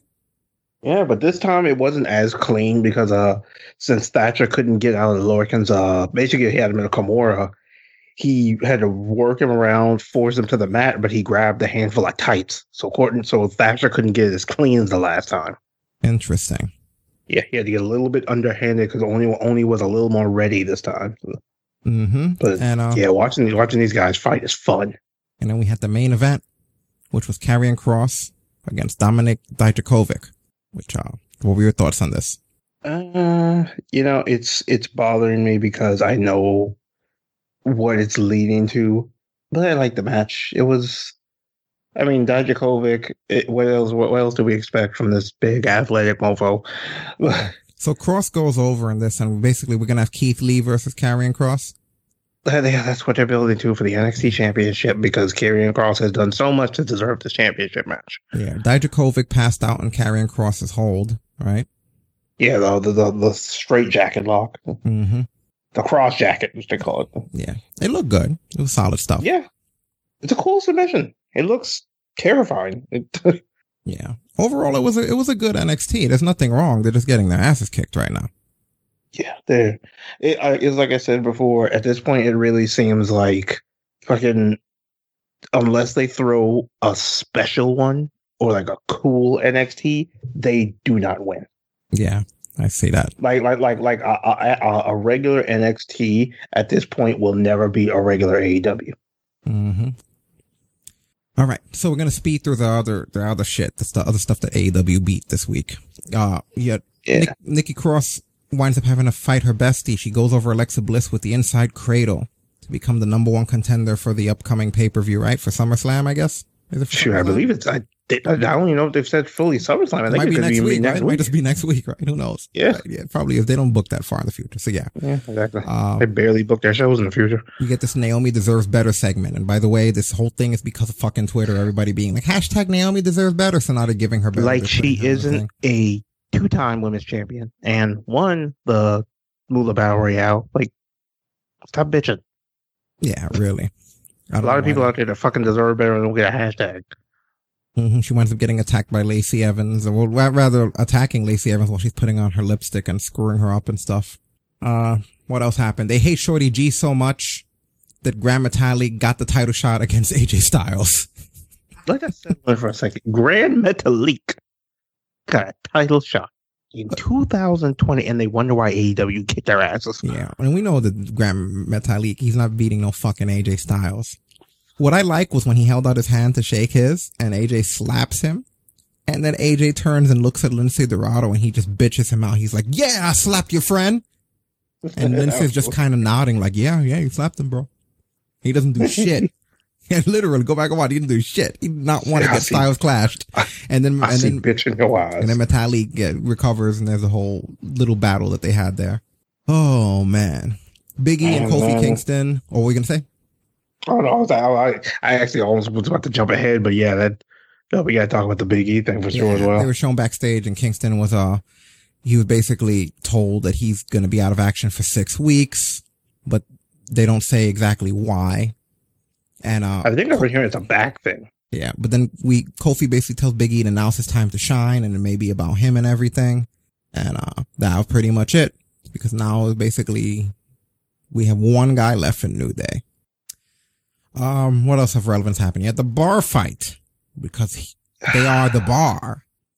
And, even though we've fallen below the bar. They both start off by sitting at a bar drinking, which I feel like they stole that from, where have I seen two people sit down and then have a drink and go fighting? Didn't something like that happen with Adam Page recently in AEW, where there was something where they both sat at a bar for a drink and then they came to blows, him and someone else? Yeah, it was him and somebody. I can't remember who though. Yeah. But anyway, the bar fight starts with Jeff throwing his cup in Sheamus' face. Lisa wasn't pissed this time. It goes into all of your brutal hardcore match shit. Even that guy Jeeves, the bartender, he winds up having a heel turn and Jeff winds up having to put him through a table. At the end there, when Jeff gets knocked down and the hat's on his face, did he turn into Brother Nero at the end? Is that what that was? Yeah, that's what it was supposed to be, Brother Nero. So because suddenly he has makeup and his eyes are different, he was Brother Nero now, right? Yeah. But was there ever a Brother Nero in WWE? No. So wouldn't that not make sense? Like, that storyline has never happened here. They've never even mentioned Brother Nero. You know what it was, though? Because they saw it happen on Impact. Right, but they don't acknowledge Impact. There's never been a mention of this character before. Exactly. No one there knows what the fuck that is. And he turned into Brother Nero. Exactly. Yep. Well, is he going to be called Brother Nero? No, I think that was just a one-off thing that everybody was supposed to get. Fuck them, man. You know that? Fuck them. Yeah. Wow, the bar match was intense, just like I expected it to be. But now that this is over, hopefully my dead horse of a soul the last few months can finally stop being beat, if you know what I'm saying. Because man, it's just the demons and the struggles with addiction and alcoholism. I mean, it's kind of overwhelming at times. But now that this is behind me, it's time to move on to something brighter and better and way more positive. But it's my past, so it's always going to be a part of my life, and I look forward to challenging myself each and every day to move on in that right direction. You know, Jeff, it might always be part of your past. That doesn't mean I have to bring it up every 2.5 fucking seconds. Mm-hmm. Stop going to this fucking horse, WWE. It doesn't fucking work. All right. Your little knockoff fucking copy and paste statement of he's a grown man, he could do his own acting. No, fuck that shit. Let's talk about Raw. Yeah. That way we can get the hell out of here. All right. So Randy Orton challenges Drew McIntyre for the WWE Championship at SummerSlam in 2020. We already talked about how much this is not a good idea.